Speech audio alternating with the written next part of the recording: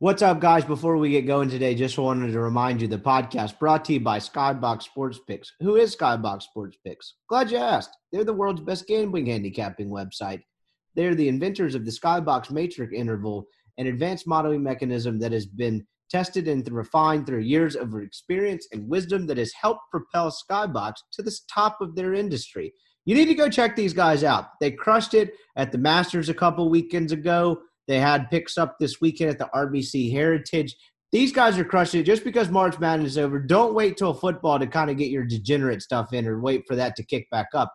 There's NASCAR on, there's golf on, there's baseball over-unders, there's baseball games. They have the content for you, and they have a package that'll fit your needs. You can do a daily pass for $10. So if you just want to try these dudes out for a day, you pay $10 with my promo code RIPPY. That's just $8 because you get 20% off. Not a math guy, so pretty sure that's right, but not positive.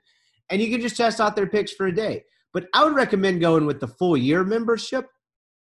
But if you don't want that, you could try weekly packages. They're sports centric. You could just try a weekly membership. You could do a weekly MLB package, monthly MLB package, 1 week all sports, 4 weeks all sports. Point being, they have a package for you. If you just want it for a single golf tournament, they offer that. But I would go with the year-long pass because it's going to pay for itself back and then some. You're basically guaranteeing yourself profit.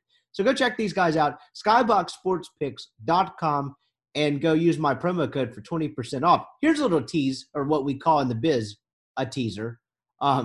We are having the NASCAR guy on later this week, probably a Tuesday or Wednesday show, and I'm going to have him explain to me how to handicap NASCAR and the intricacies of NASCAR like I'm 4 years old. So that'll be fun having him on later this week. I'm fascinated by his Twitter. If you need to check them out, Skybox Sports Picks at Skybox Sports Picks on Twitter, I should say. And then that's at Skybox NASCAR. Their NASCAR wing has their own social media account. I'm fascinated by it. So hopefully you guys will enjoy it and learn more.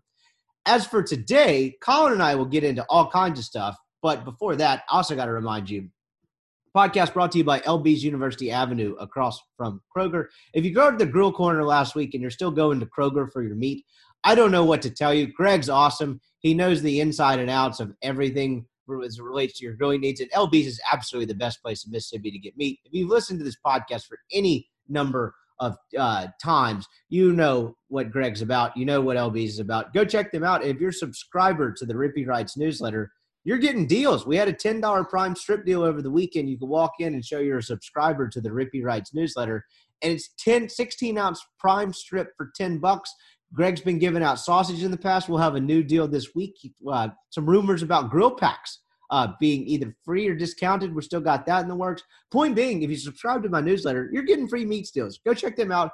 LB's University Avenue across from Kroger. All you have to do is go to rippywrites.substack.com. All that link is in my bio and any of my social media as well. And put in your email, and you'll get awesome content, immature jokes, all kinds of stuff, and free meats. Check them out, LB's University Avenue across from Kroger. This is our normal Sunday Megapod. Colin and I got into all kinds of topics, namely the head-scratching and logic-defying decision Mike Bianco made to cost Ole Miss the series against Mississippi State. Got into a number of topics regarding the bullpen, lineup construction, the offense, and, again, how to make a case for what happened today. We couldn't do it, but we also took your questions that I put out on social media asking for.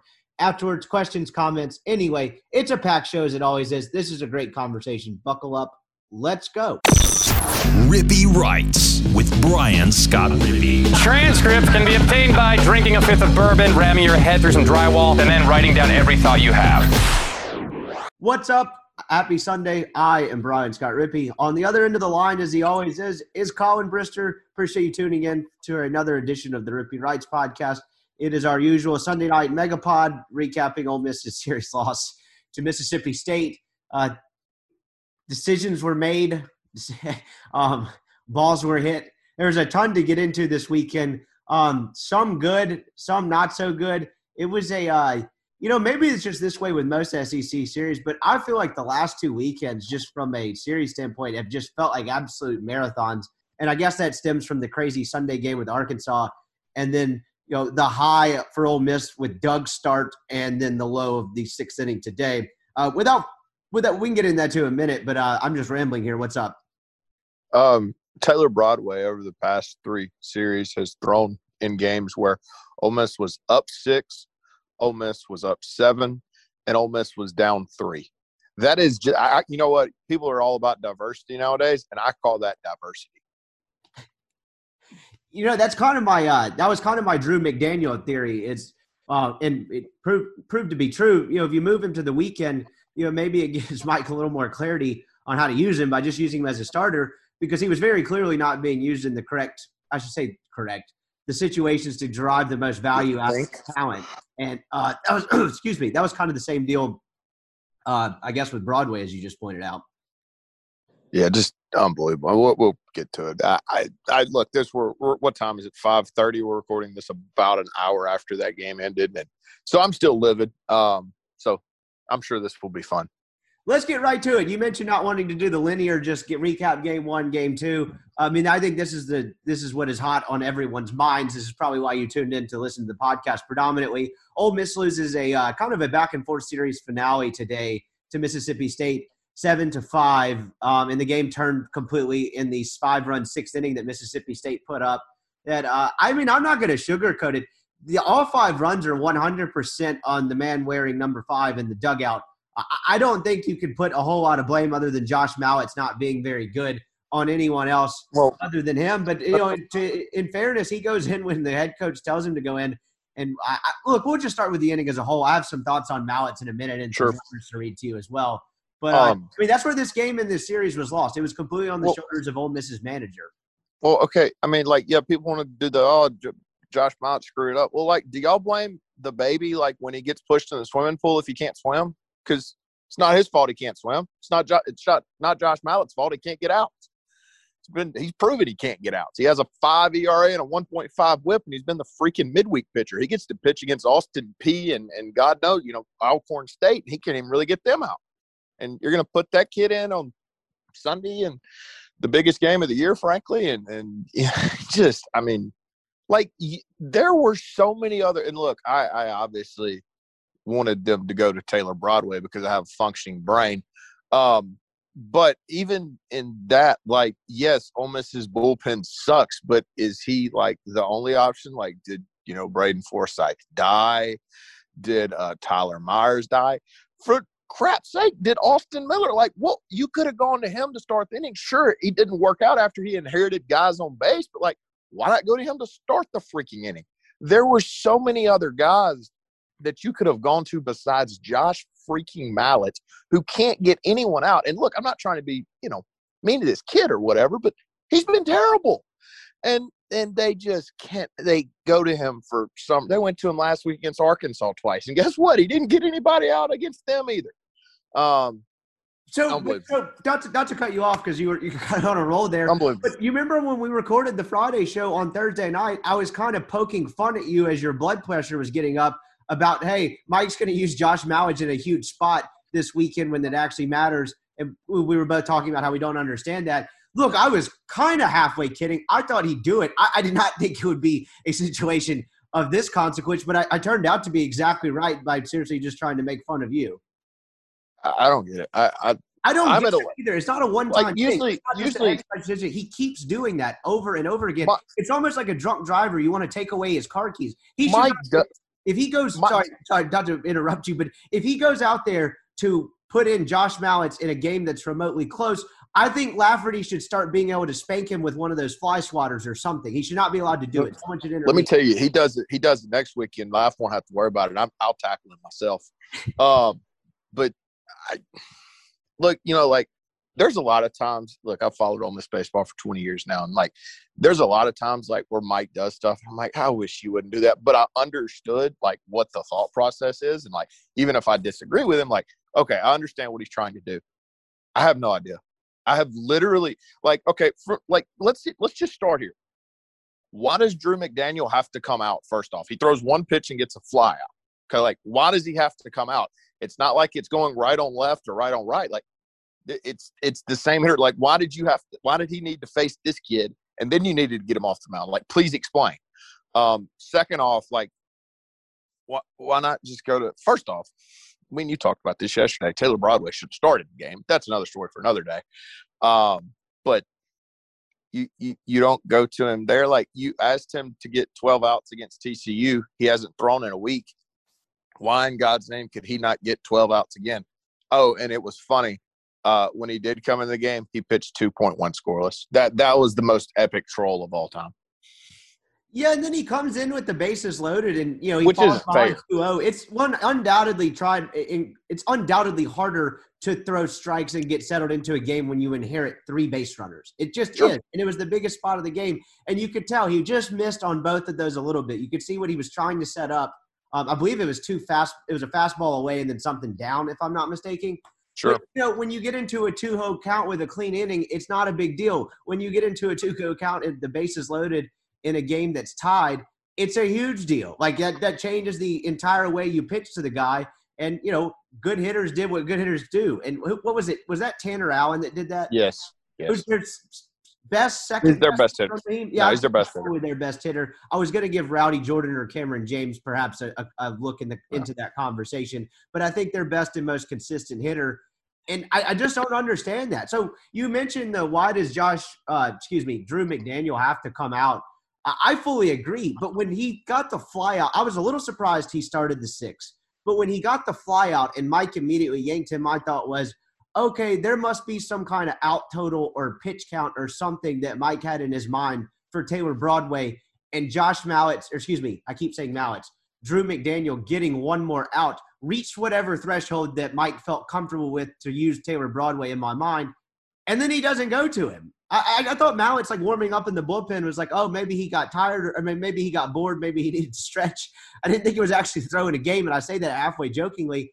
I was dumbfounded when Josh Mallett walked out of the bullpen for a lot of reasons, a couple that we've just covered, but Drew McDaniel gets the fly out. Like you mentioned, why does he have to come out there? I thought if he came out, it was something the way he liked the setup for Broadway. But the fact that it wasn't Broadway is just head scratching to me. I have no – if I asked you to make a case, how would you start? I wouldn't. I can't. And I'm not trying to be a jerk. I can't. This makes no sense. It absolutely makes no sense. If you go to Broadway right there, and let's just pretend like you can't finish it. Braden Forsythe still exists. Wes Burton still exists. Tyler Myers still exists. And hopefully what the hope would have been is that your offense isn't trying to play catch up and they're able to add 2 or 3 runs and Broadway is able to finish the freaking thing. But, Mike had other ideas. He had Josh Mallett's on his brain who hasn't got an out since Vietnam. Yeah, so that was the interesting part to me. And I kind of went back and forth a little bit with Nick Suss on Twitter. He's wrong, by the way. He's absolutely wrong. I get his general sentiment of I don't. If you don't have very many bullpen arms that you can trust, or you don't have any outside of Taylor Broadway, you're probably not as good of a ball club as we kind of agreed in February. I agree with that. I just don't agree with what he was trying to say. And then I said, he said if your second best pitcher can't get outs, or if you can't determine who the second best pitcher is in parentheses. And I just kind of said, in what world is Austin Miller the team's second best reliever? Maybe you could make a case, but I would feel more comfortable with Braden Forsythe, Wes Burton, Brandon Johnson, Tyler Jack Myers. Dowdery. I would feel more comfortable with all those guys than Josh Mallett and Austin Miller right now. Miller's pitched in big situations. What he did last year, 2019 at the SEC baseball tournament against Vanderbilt, remains one of the more impressive pitching feats I've ever seen. He's been good in the past, but the latest version of him, what you've seen from him lately, I wouldn't trust him any further than I could throw him in that situation. And, Suss comes back and says, Kimbrel has an 11. I included Kimbrel in my example. He has 11.57 ERA in SEC play. I think that's a little misleading. Myers has a 10.50 ERA. And then his Forsythe excuse was that he's thrown 1.2 SEC innings in his life. I don't think that's a valid excuse not to use Braden Forsythe. You just used a freshman with a 13 ERA who's never pitched in these situations before, other than the other 2 dumb times Mike ran him out. That's a really bad, because when you talk about Braden Forsythe only throwing 1.2 SEC innings, sure, but he also threw an inning to close out a game against Louisville last year, threw an inning on the road against East Carolina to close out a game. There were a multitude of other options, and Josh Mallett's, frankly, I have been someone that defends Mike Bianco because I think people that do the Omaha thing, I just really don't agree with it. I think it's stupid. We've always been on the same page on that. Yeah, I think that's really stupid. Today was, and I mean this genuinely, I've tried to think back over the past hour. today was the dumbest thing I've ever seen him do. The only other thing that I could even argue was throwing Pomerantz in game 2 instead of holding him for game 3 and giving him an extra day of rest against, Virginia's backup pitchers. But even that, like, I kind of understood it. I'm not saying I would have done it because I wouldn't, but I understood it. There's no rationale for what he did today. It defies logic.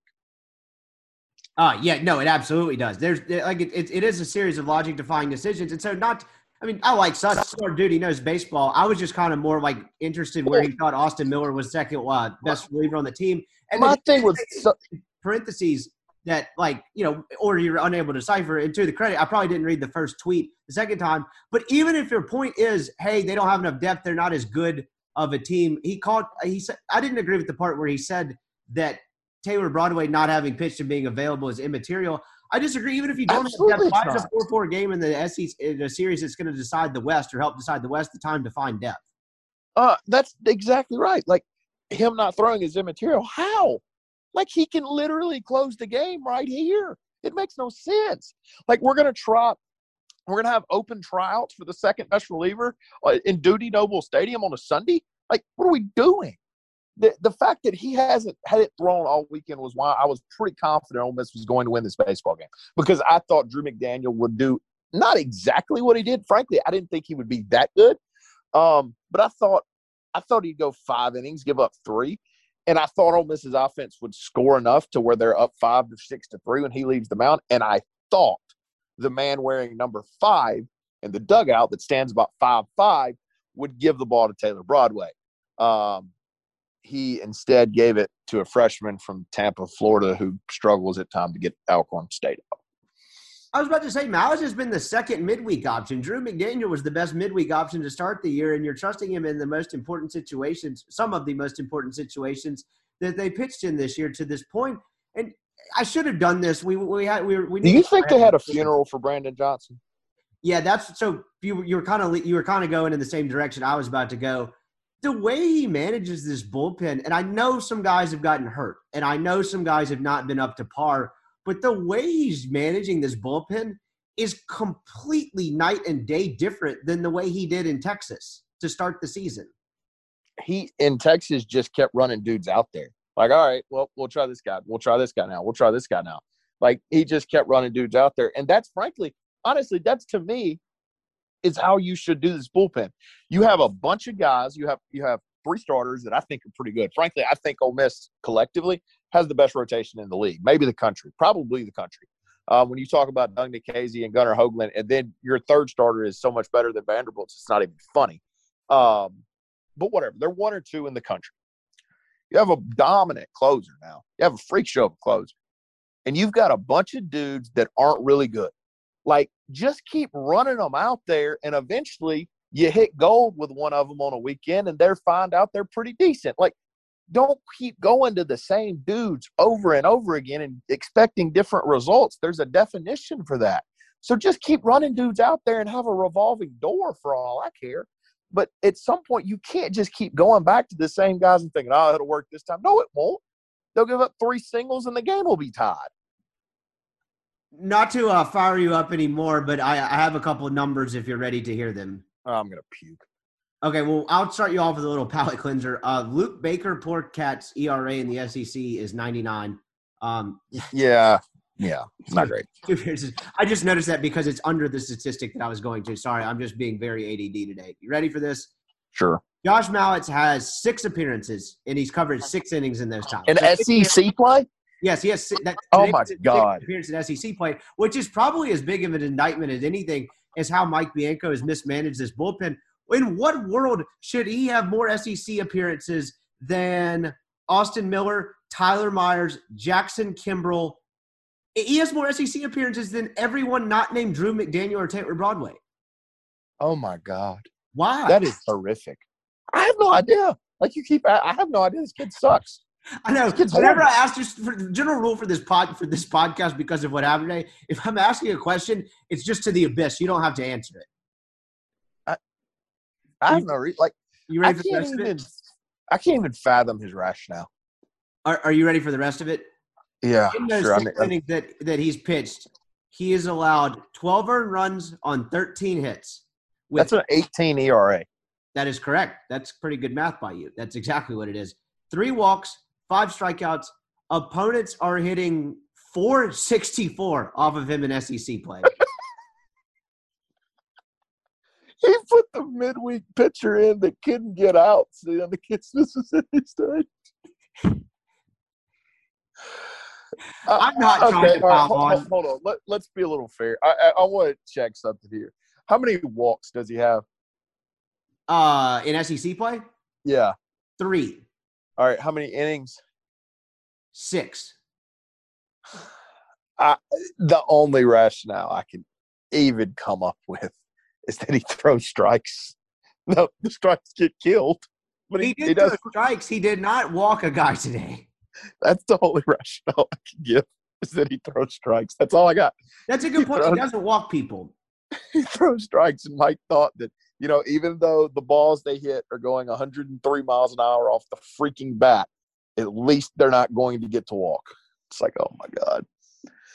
I don't have anything for you on that, but I just – do you think Wes Burton and Brandon Johnson, do you think they did the funerals together, or do you think they were able to splurge and do them separately?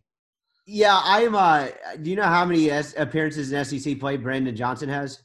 That'd be a good 0. Yeah, I was about to say the next one would be his first, and Wes Burton has 3. And in complete fairness, the only reason he got the 3rd one last week is because they absolutely had to use him. And to be completely fair, no, excuse me, sorry, Mike did put him in last week. It was before he got tossed. He got tossed while Burton was on the mound. Yeah.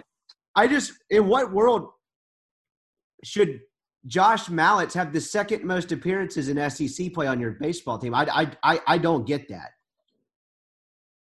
Maybe I don't know. I almost said something I shouldn't have, but I won't say that. I have no idea. And literally the only rationale is I guess he throws strikes.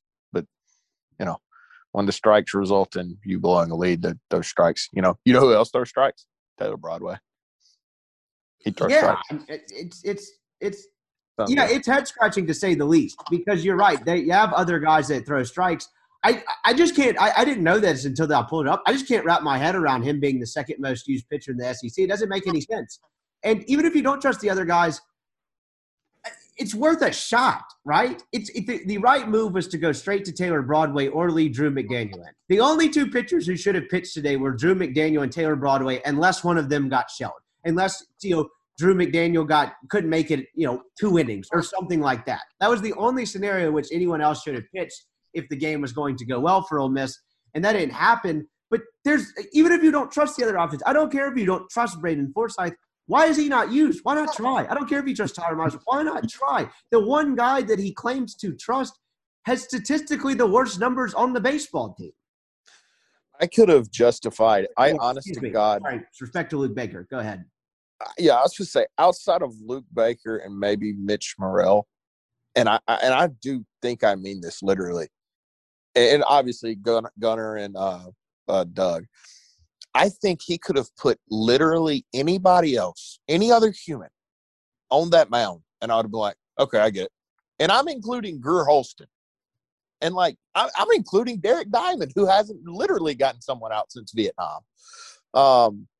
I could have justified, I think, just about anybody else except for that kid. So, yes, finish your thought. Sorry. That's a great. No, I'm just literally, I don't think there's anybody else on the mound. Now, let me be very clear. He should have just gone to Broadway is what he should have done. But he didn't. And if you're and I did listen to Mike's post game as much as he wanted to make me puke. He said we wanted to get through the 6th. We would have gone to Broadway to start the 7th and let him try to finish it. I don't agree. But that's the thing, right where I tell you I don't agree with Mike Bianco there, but I understand his thought process. And with this Josh Mallett's thing, I don't understand the thought process. But if you need to get through the 6th, okay. But again, literally anybody else. And I, outside of Mitch Morrell and Luke Baker, I think I honest to God mean literally anybody else. Yeah. So that's the part that gets me to where You may have tweeted something similar to this. I was reading all the dramatics, and I couldn't decide if I was like actually going to be annoyed and trying to figure this out or just laugh at the whole thing. And it was a mix of both. And if you put someone else in, it's not the right decision. But you could say, okay, fine. But putting him in, I knew exactly what was going to happen. And I don't claim to be to be some sort of expert or psychic or savant, but I was 100% certain things were going to go badly as soon as he walked out of that dugout. And I'm just some asshole with a podcast. I'll read you Dylan Edwards' tweet. My favorite thing about Mike's decision today is everyone was like, oh, no, this is terribly stupid when he came in the game.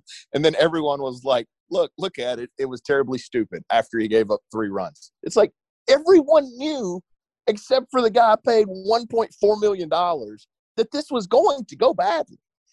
But the guy paid $1.4 million, more than Dave Roberts of the Dodgers, somehow, with utter confidence, walked out to that mound and put Josh Mallitz in the game. And I feel bad crapping on Josh Mallitz to an extent because, again, when you push a baby in a swimming pool and he doesn't swim, it's not the baby's fault.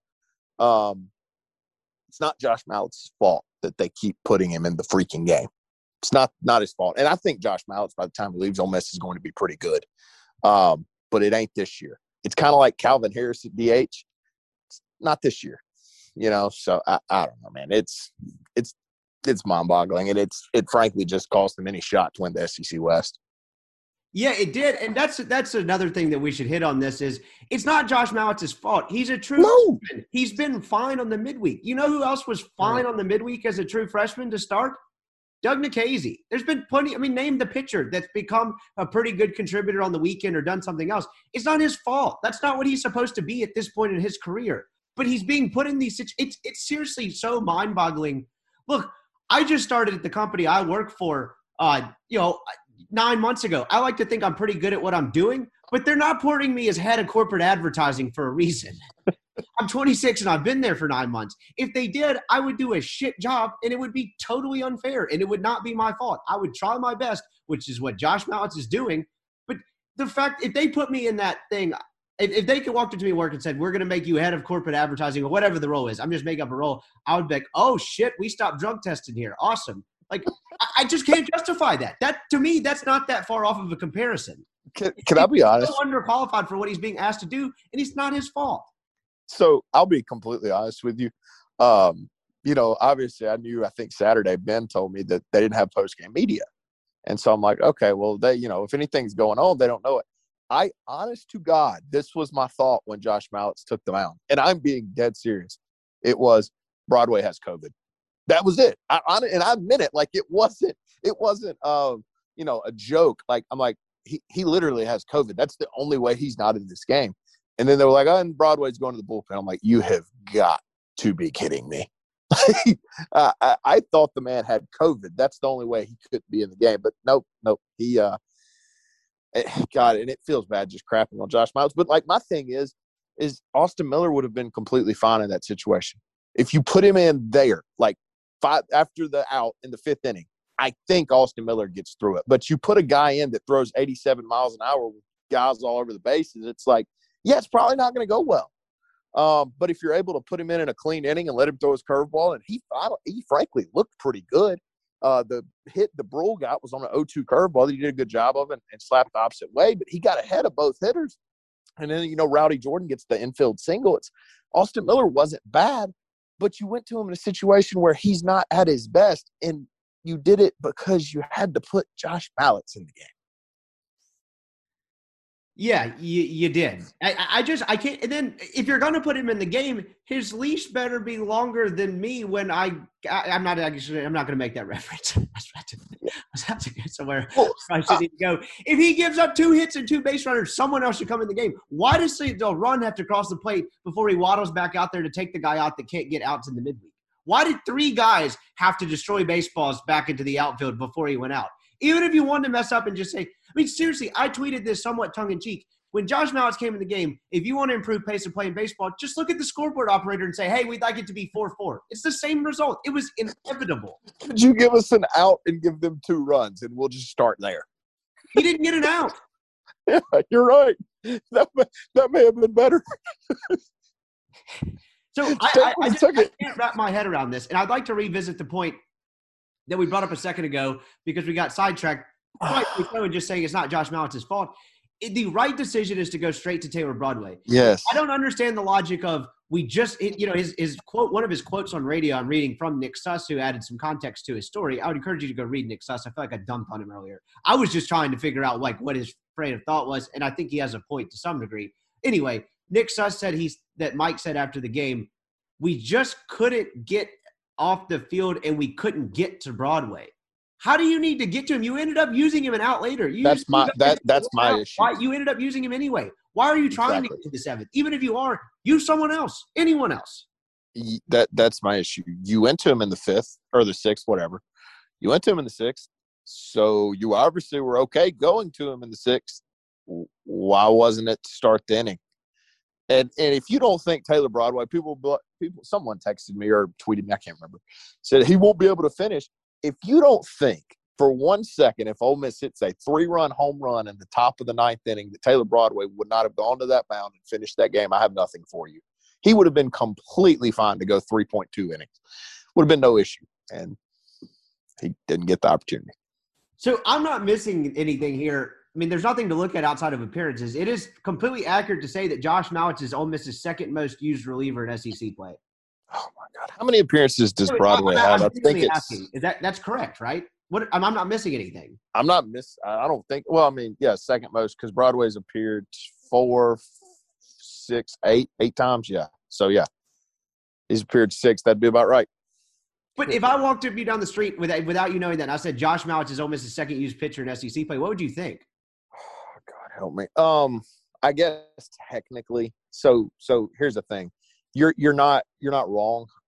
I do think you have to consider a combination of Drew McDaniel and Derek Diamond as the same person, and that person probably has more appearances, but I don't know if they do or not.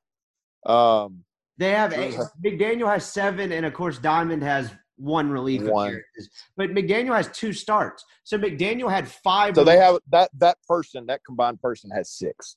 So he is the second most used reliever. Yeah. So now let's be clear here. I'm crapping on Mike because he deserves to be crapped on. That being said, Ole Miss has a bullpen issue. Like this is a problem. That's what Suss's point is. They could have, yes, and Suss is not wrong in that they have a bullpen issue. My problem with Suss's point was you didn't have to magnify that issue today. Like today wasn't the day where that had to be exposed. You could have, not magnified that, put Taylor Broadway in the game, and then you never know you have a bullpen issue. But you didn't. Excuse my French, you took a piss on Doug's complete game. That's what he afforded you. He gave Doug DeCasey, outside of being brilliant yesterday, gave you that. Why not use it? Yeah, makes no sense. So now, again, we can get to this, and we probably need to. They have a bullpen issue. And I say that like in the – let me back up a little bit. They have a bullpen issue, and that the guys Mike has fallen in love with suck. Josh Mallett sucks. Tyler Myers has not been good. I don't think Tyler Myers sucks, but not been good. Austin Miller's not getting it done right now. Jackson Kimbrell has control issues.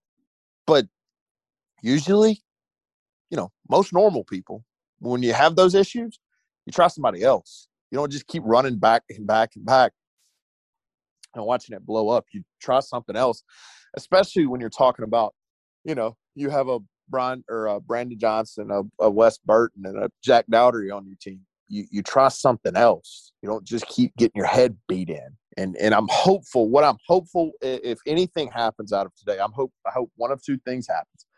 Mike tries to expand this bullpen depth over the next few weeks because, frankly, and we can get into this and we need to. Today sucked without a shadow of a doubt. If you're an Ole Miss fan, this team is still fine from a metric standpoint and how good they are standpoint. This team is fine. But what I'm hopeful for over the next 2 weeks, 3 weeks is Mike is able to find more bullpen depth. And this is what I have said. This is what I said on Thursday with Gunnar Hoagland, and trying to get it to Broadway. Stop trying to freaking bridge it to Broadway. Just give it to him. And if you need to get somebody else to finish it, fine. But don't limit Taylor Broadway's innings. Does that make sense? Like, Yes. You get it to the 7th. Okay, he's got 3 You innings texted me to throw. yesterday he should start to underscore your point. Absolutely. He absolutely should have started this game. And look, Drew McDaniel was fine. But why couldn't Taylor Broadway have started and gone 6 innings? And people will say, oh, he's never done it before. I don't care. Like, he's a pitcher, man. Like, he'll be okay. And even if he gives you 5 innings, if Taylor Broadway would have started today and go 5 innings and give up one run, Ole Miss would have won this baseball game. But, I'm tired of watching Taylor Broadway's innings be limited because you think you have to bridge it to him. Like the other day, or on this game 2 against Arkansas, you tried to bridge it to him with McDaniel. Just put him in the freaking game. Or against Arkansas in the first game. Just put him in the game. Let him go 3.2 innings. Win the game, and you figure out the rest of the weekend when you have to. The part that I don't understand is even if you don't trust the guys. So Tyler Myers has a 2-year track record. I remember his career kind of took off. He had a stretch in the midweeks in 2019, I believe it was. Maybe it was 18. I can't remember. Has he been here that long? Where he was 19. So he went about 4 or 5 appearances, mostly over midweeks, if I'm not mistaken. I think he had one weekend appearance at A&M in this stretch where he didn't allow a run over like 9 innings. And Mike started using him on the weekend. Makes sense. Austin Miller, he was pretty much good from the start. He was a JUCO kid that came in. Mike used him in a huge series against someone in 19 early on, and he'd been good from the start. Justifiable. Like, go down the list. Braden Forsythe, as granted, he's only pitched 1.2 SEC innings in the past, but he's had good stretches. What has Josh Mallett done to deserve the innings that he's being afforded? What have you seen from him in a game action that makes him he should be a factor on the weekend in the SEC at all? You want me to be dead serious? What does he do? Like, what you mentioned that he's fallen in love with him. What have you seen for the love affair to be created? I haven't seen anything. He was dominant in an inning against Texas, and that's it. That's all I got. He was. I mean, now look, that inning against Texas was an absolute freak show of an inning. But that's it. Like that's all I got. And past that, it's been just an absolute bloodbath. Like, to the point, like, if Ole Miss was actually playing competent teams on the midweek, I think you would have to get him off being the midweek starter. Like, he's not good enough to get midweek teams out that are good. Like, if Southern Miss rolled in here on Tuesday night, I would pray to God they don't start that kid against Southern Miss. Yeah, no, you're dead on there. I agree. I mean, he's been good enough in the midweek where it's not a RPI buster, but he's flirted with being kind of a RPI buster guy for a while.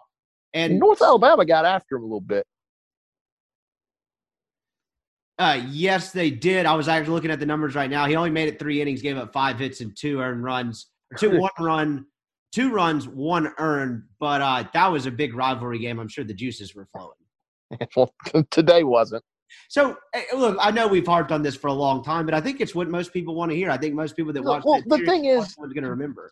Game 1 and Game 2, look, Doug Nikhazy's special, most dominant performance I've seen from an Ole Miss pitcher not named Drew Pomerantz in my life. There's not a lot to say from Game 1 and 2. Ole Miss won a baseball game. Ole Miss lost a baseball game. Like, it is what it is. That's what's supposed to happen. You win games, you lose games. There was no managerial bust that cost you. I didn't really think there was anything Mike could have done on Friday night to fix what happened.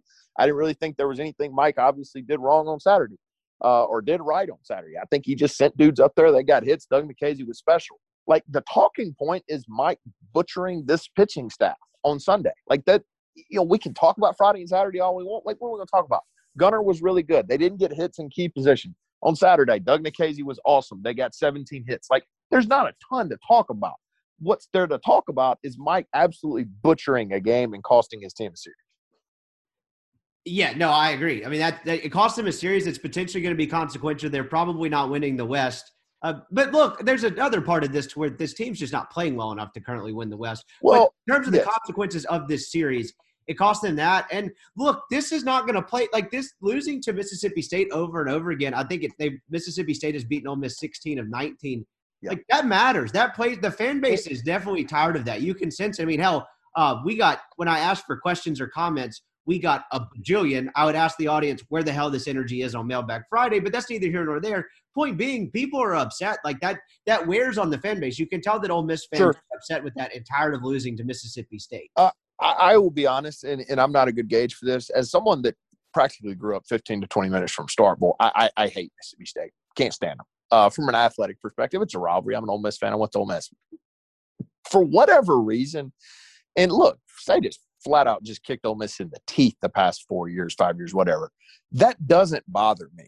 Like, if they would have lost today 7-2 and just didn't show up, Drew McDaniel wasn't good, like, I wouldn't be overly upset today. It is what it is, because you can accomplish, frankly, and it's not really this way in football, and it's not this way in football, and it's not really this way in basketball.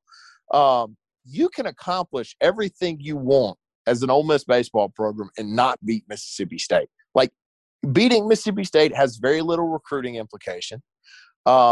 Obviously, it's nice because State's a really good baseball program. It's going to give you top 25 wins. And I understand those people that are upset and tired of losing Mississippi State. Let me be clear. But for whatever reason, it doesn't bother me a whole lot that State just wins those series. But in saying that, like, yeah, at some point it would be nice to, in the past 6 years, win one of those series too. And we'll get into their bullpen issues as a whole when we get to the questions. Let's go through the rest of the series a little bit, or maybe even just the rest of the inning and the day. But, if Broadway strikes him out and doesn't allow the bases clearing triple Sure. Allen or whoever it was, Tanner Allen, and, that doesn't mean, like, it was a smart decision. And that was the thing that last thing I'll say on the decision itself, I guess, was even if he had gone to someone else and it worked, that doesn't make it the right decision, but there's shades of gray to that. If he goes to Austin Miller immediately, or he goes to Braden Forsythe, or hell, I know Jackson Kimbrell struggled, but I would trust him more than Josh Mallitz. If he goes to someone else, I would disagree with the decision, but I could understand, okay, maybe he doesn't feel comfortable pitching Broadway this long.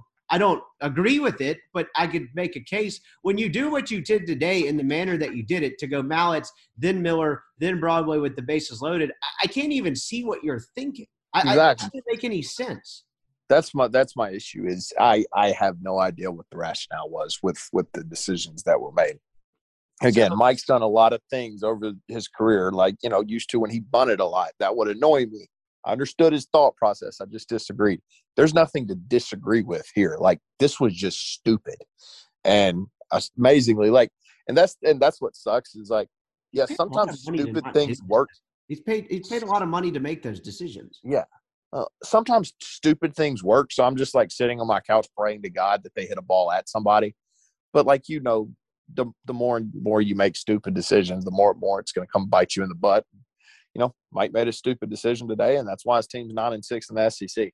And we'll get into this. I've said this. They're fine as far as accomplishing everything they want to accomplish if you talk about them metrically.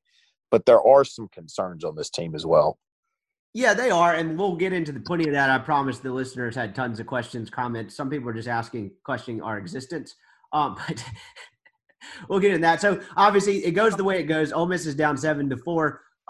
To be honest with you, dude, and I texted you this, and I just put on golf after that. I knew that they weren't coming back. I know it's 3 runs. I know there's a chance. But when that happened the way it happened, you could just – there's moments. When the energy went out of the stadium at 18 when they didn't capitalize on the bases loaded situation against Tennessee Tech, you just kind of knew where that was headed. I felt like it was one of those moments. I just felt like the game was over at that point. Oh, see, I'll be honest with you. I disagree a little bit in that I saw this team a week ago erase an 11-0 deficit. I thought the offense was going to eventually get it going, and that's an underlying story that won't get talked about a lot today. The offense wasn't good enough today. You score 5 runs, and sometimes that's enough to win on Sunday. But when you're talking about a team that has scored, 19, 11, and 14 last week on Sunday, you would hope that you're able to put up more than 5 runs, especially with the bullpen issue that you do have. Offense wasn't good enough today. And, I frankly thought if Ole Miss could hold Mississippi State to 5 or 6, they would win easily. I thought they would get after Mississippi State's bullpen. I thought, look, where this game, obviously it was lost in the 6th inning.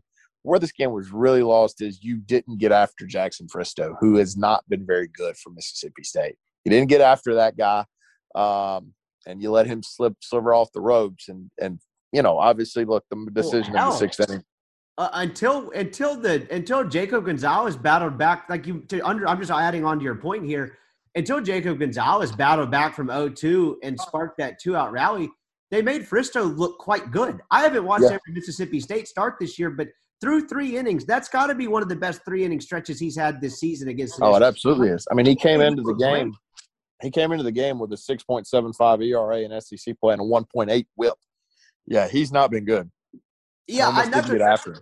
That's another place where this game was lost today, like you said, because I thought after what Doug did yesterday and not having used Broadway at all, I thought Ole Miss had a tremendous advantage today over Ole Miss was Mississippi State on the mound. Mississippi State's bullpen is better, but in terms of getting after, like you mentioned, getting early, getting after the starter, and then just preserving it with Broadway, I thought Ole Miss had a tremendous advantage today. And like you said, they didn't capitalize on it. Fristow leaving with one run on the hook, even though he leaves in the fourth inning or whatever it was, is just not good enough. No, they weren't good enough offensively. But in that being said, I mean, you offer me 4-2 in the sixth inning with an out, nobody on base, I'd have taken it too. So, the other note I was going to add about the offense, like you said, I know you can't discount it, woulda, coulda, shoulda, but if you're looking at the totality of the offense at the whole, you take away 2 Hayden Leatherwood nukes, and it's really bad. Yeah. Look, look, we've harped on this long enough. Mike was awful today, made a boneheaded decision. There were some, I thought, positive things this weekend. I mean, obviously you're able to see Hayden Leatherwood, and what people won't realize against that, and this is where, like me and you've had this conversation this weekend, it's probably time to go back to not playing John Rice Plumlee after advocating probably playing him. He had 2 home runs against left-handed pitching today. Probably time for Leatherwood to be back in there full time. Now, where I think 2 hits against SEC left-handers, as you pointed out to me this morning, he'd yet to have a hit against a left-handed pitcher in league play, correct? Yeah, yes. And my only point was that he shouldn't play over Ben Van Cleve against left-handed pitching. It wasn't that he shouldn't play, because Ben Van Cleve hits left-handed pitching. So I think frankly that this weekend has probably put John Rice Plumlee back on the bench. And it's kind of not really his fault. No, we'll have this.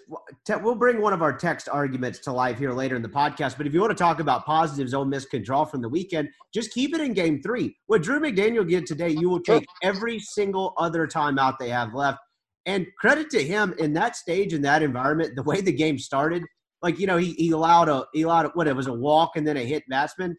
Look, you could hear that place starting to kind of get loud. And this is 3 batters into the game. I was thinking, oh boy, they're not going to this is going to be worse than Diamond. They're not going to get out of the first. And then he had a streak where he retired 8 or 9 in a row. He was fantastic, I thought, and really battled. Freaking great. That's what you want from your Sunday guy. He doesn't have to be perfect. He can make mistakes. He can leave guys on base. But if he can get you 5 with 2-3 runs, whatever, that you take that every time, and he was better than that. Yeah, he was awesome. 6, by the way, if you want to add into that argument. Hey, you want to know some reality too? If you had started him on Sunday after Alabama, Ole Miss would have 2 more wins because they would have beat Arkansas and they would have beat Florida. Agreed with both of those. We talked about that where you can't really crush Mike. Hindsight's 20/20, but it was still clear in that moment that he was a better pitcher. This version of him this year was a better pitcher than Diamond. But that's one of those things. You don't agree with it, but it's justifiable. I get why he stuck out with Diamond for, I would say, 2 more weeks. I didn't understand sticking with it for Arkansas, but you're right. Speaking of Diamond, I think at this point, and maybe I'm crazy. Look, he was awful on Friday night, and they got after him a little bit. The drop pop-up was really bad, obviously. I think at this point, after looking at this bullpen and just saying that I don't really trust anybody, I think I'm going to have to keep sending Derek Diamond out there in relief. And I don't really think that kid's real good right now. What about today? Least, if you really didn't want Broadway that bad, how about today?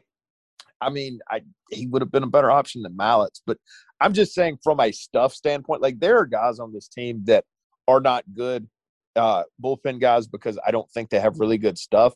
Like I can make a case that Derek Diamond finds it and is a decent midweek or a decent reliever. I've got a really hard time making that case right now for Josh Mallets. I've got a really hard time, frankly, making it for Austin Miller. I can make the case for like Derek Diamond being a good reliever, and I can't really do that with every guy they send out there. So I think at this point, just looking at the bullpen struggles, which are obviously evident, they're going to have to try to – look, this kid was a perfect game 10. He was your Sunday starter for 8 weeks or whatever he was. I guess 12 if you go back to last year. you're just going to have to let him try to figure it out. And look, maybe that's letting him throw on midweeks, getting him some confidence, whatever. But when we talk about this bullpen issue, I don't think this bullpen issue can be rectified without Derek Diamond finding it. I agree, because they're going to need somebody, and I think you can kind of see Forsythe turning it in a corner a little bit. I think Tyler Myers has been better of late. I don't think this is a permanent thing with this bullpen. It's not good right now, but I think some guys will be better later in the year. But you know who's not going to be one of them is Josh Mallett. But sticking on McDaniel for a second, that's something like that. That's a pretty huge, because that's been a problem for Ole Miss, falling behind early in Sunday games. And State's offense isn't great. It's a good SEC offense, and he handled himself, and he handled the moment pretty well, which is key because God forbid this team – I know everyone's pissed off right now, but God forbid this team need a win in a regional final. That's a guy you trust, and that's a guy that's not going to wilt when that's a guy that if Ole Miss is 2-0 in a regional, they're going to win the regional now because Josh or Drew McDaniel is going to go give you 6-3, and this offense is going to assault some number 4 pitcher from Clemson or whatever. So yeah, look, I think Ole Miss, losing to Mississippi State sucks. I don't think anybody's going to sugarcoat that. But there were, if you want to look at it, there were some positives from this weekend. Hayden Leatherwood playing like he did against left-handed pitching, really good sign. I'll give you another one. Cale Baker played well this weekend. He did. That's a really good sign. Frankly, just a little bit of premature hate on Cale Baker. His numbers are pretty good in an Ole Miss uniform, if you just want to be honest about it.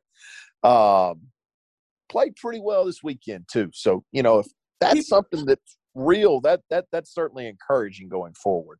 No, you're right. People don't like him because he strikes out a lot, and he hadn't been good this year. But I've has he not though? Has he not been good this year? He's got an 880 OPS and has an 850 OPS in SEC play. So you're right. I should have said that differently. He was not good to start the year. Sure. He came back immediately from the hand. Like, he wasn't great before the hand thing, and I think last year him struggling outside of that one weekend and really that one day, people kind of started getting on. You know, when you say narrative, you assume something, it means something isn't true. People started getting onto that narrative, but it was true. Like, the narrative can be true. But I agree. But I made that case to you on the podcast multiple times. And I've written it in the newsletter. There's a case for him that it was still just a lack of a sample size this year. He has not had a rhythm, and he's not been able to play, and he's not been able to see pitching consistently. It is not, and people piss me off when they do this. It's not a velocity issue with Cale Baker. Like, people are, oh, he can't hit velo. Why not? He took Bobby Miller deep twice. He took a 92-mile-an-hour fastball off the wall in center field this weekend. Like, this is more a Chase Cockrell issue than it is, you know, somebody that can't catch up to velo. And obviously, he handles breaking stuff a lot better than Cockrell does. I was about to say the same thing. To me, it's him picking up breakers from dudes and picking up out of guys' hands and staying on those. But you're right. It's not Cockrell was borderline Pedro Serrano. But my thing with Baker is, like, what do people want from him? Like, if they put him in the 8-hole and this dude hits 240 and has an OPS of 820, like, I'll sign in blood for that. That's what they need. They need him to hit 240, 250, hit 3 or 4 home runs in SEC play, draw some walks. Like, this kid doesn't have to be Tim Elko, and I think that's what everybody wants him to be. He's not going to be freaking Tim Elko. But if he can be just, you know, Cale Baker, be 250, 820 OPS, and Hayden Leatherwood continues to be on fire, then you've got something in this offense. And that's what I think this team needs is no, you're not going to replace Tim Elko overnight. By the way, he looked good walking around today. I will say that. He holds it out of a clipboard. Look good. No crutches. No crutch. I'm just saying. We'll get that in a second. Let's finish the thought on the Sunday game. Kind of was what it was after that. You're right. Hayden Leatherwood was good. Let's go back to Friday night game because I know people were so frustrated about that. My general consensus from that Friday game is that State just played a really good baseball game. Sure. Ole Miss kind of made a couple mistakes late, and State made them pay. I thought that was a really well-played game by both teams. I just thought State played a much cleaner game and was really good and did exactly what they had to do. You know, McCants kind of takes a weird angle at the ball that allows the extra base, and State gets up 3-2 and then hands the baseball to their guy who was awesome all year, like we told you, Landon Sims. And that's their formula to win, and they did enough to win. Yeah, no, that's exactly right, man. Look, You look back at that Friday game, right? And to me, it's like and this is what I think some Ole Miss fans kind of maybe struggle with at times is like there is a situation where Ole Miss just loses the baseball game and there's no underlying theme, right? Like I don't really think that there was some like big massive deal on Friday night that just kind of lost, and that sucks. And Gunnar was really good, and frankly, you make 2 errors. Well, one-on-one ruled an error that cost you runs. You lose baseball games. It is what it is. Like Ole Miss could have played well every game this year. They still weren't going to go 30-0. So like when I looked at Friday night, and I was there, so trust me, I was as upset as anybody. Just lost. It is what it is. So I Friday night battle, and that's what every well-played Friday night game should be in this league. And Ole Miss played well enough to give themselves a chance, but wasn't able to do it. But they were played well enough to win the game. State just played better, and that's kind of what you need. Like I would take that performance they had on most Friday nights, in terms of just staying in the game and the way the team pitched. They obviously didn't hit, but they played well enough to win, like you said. So not everything has a theme or underlying issue or is someone's fault. Example A is Friday night, and then when it clearly is one thing on one person's shoulders, example B, Sunday. I got really bored on Friday. I want to read you off some statistics, okay? Tell me if this is good. And this was obviously before Friday night. I don't know what the numbers would be after Friday night. When Gunnar gets 0-1 on a hitter, and this is SEC and Texas Tech, hitters hit 065 and have a 222 OPS. They have 1 hit this year. In 1-2 or 0-2 counts, they hit .023 with a 148 OPS on Gunnar. In 2 strike counts, they hit .054 with a 223 OPS. Like, that dude is absurd. I think, frankly, looking back, I kind of went back and watched the start on Friday, and I went back and watched the start against Arkansas Saturday morning when I was kind of bored. Frankly, Gunnar's been a little unlucky this year. He's incredibly unlucky. Yeah, he's been just and people are doing like, and I get it. The Nikhazy threw 9 innings of 1-hit baseball. Should you move him back to Friday night? It's like no, hell no. Like Gunnar is awesome. He's had some really crappy luck. He's gonna be fine. And, he's got a 2.12 ERA in SEC play. Gunnar is awesome and frankly ran into a good bit of bad luck on Friday night and ran into some really bad luck on Saturday against Arkansas.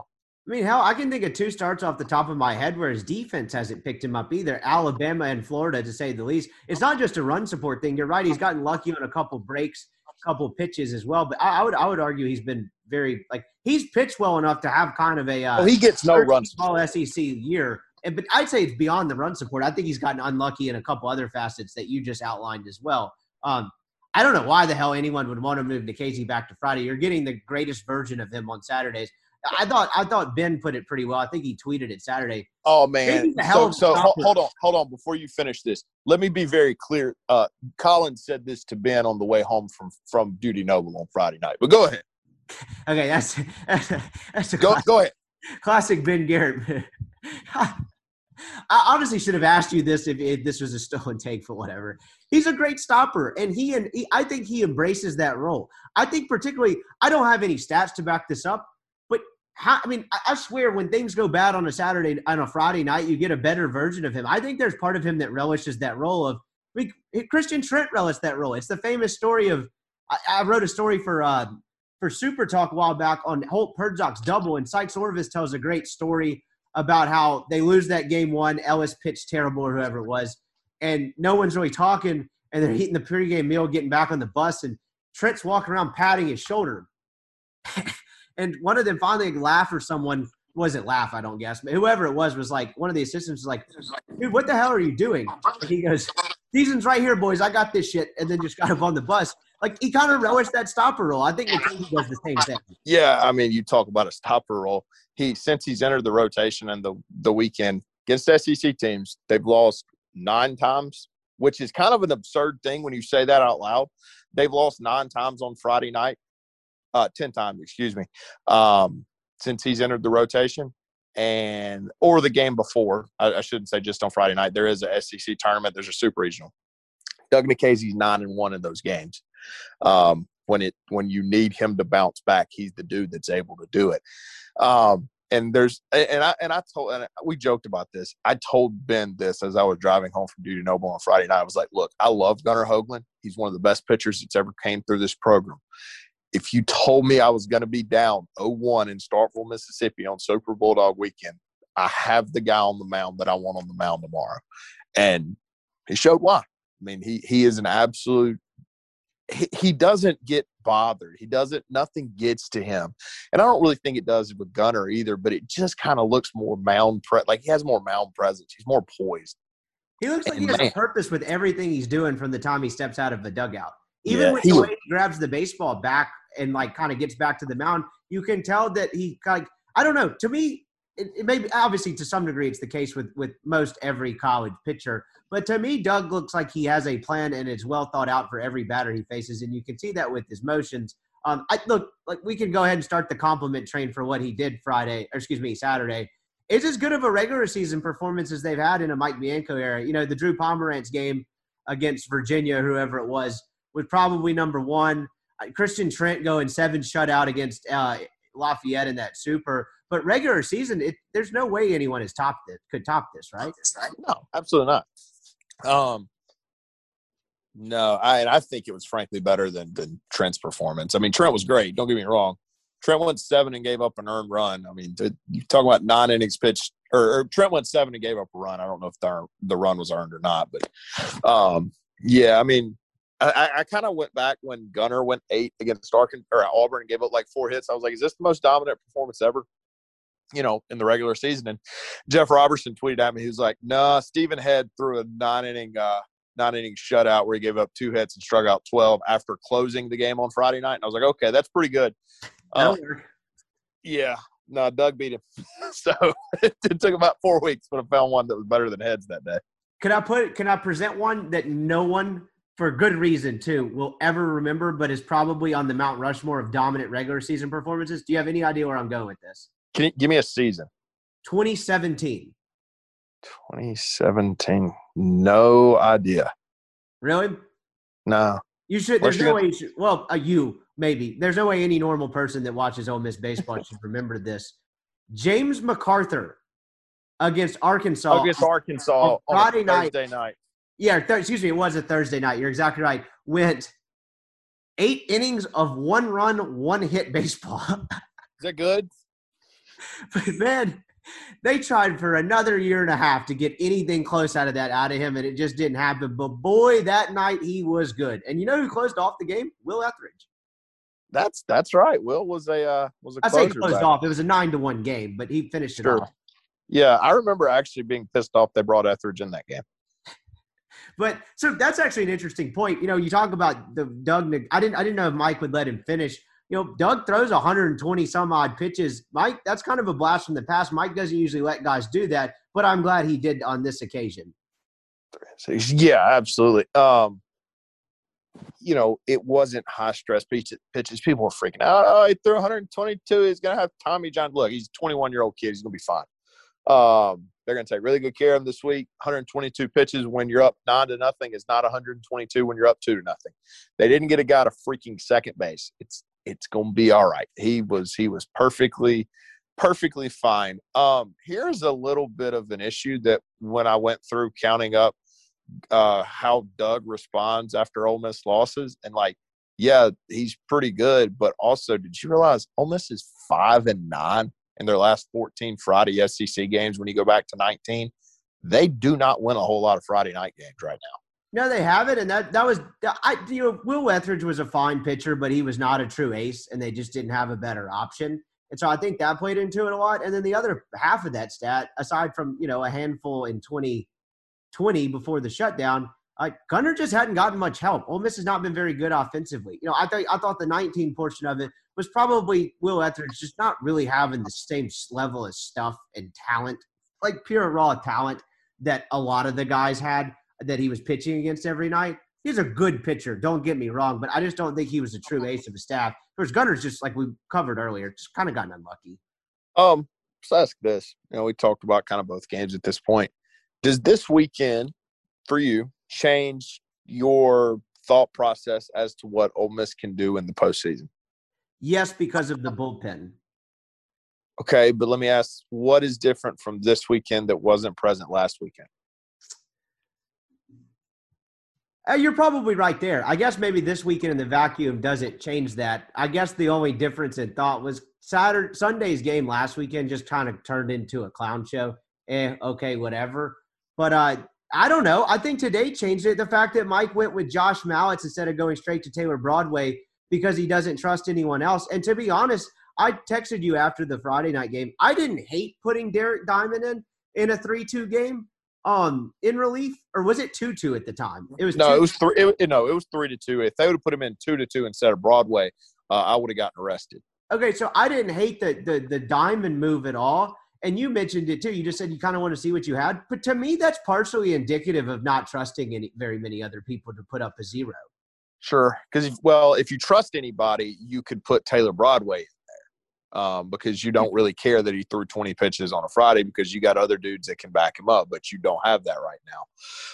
I thought both decisions were indicative of that. The Mallitz thing is just like, okay, was he on drugs? There's no justifying that, but I think the way he managed the bullpen and partially the way he kind of let Doug go back out there and finish it out was the fact that, granted, it became a novelty thing by the end of it, but keep letting him go despite sitting those long innings is because he doesn't trust anyone back there. And so, when it's getting in Mike's head, that's probably what would change my thinking. That would be my answer to that. Let me ask you this, and I talked about this with my group message after the series.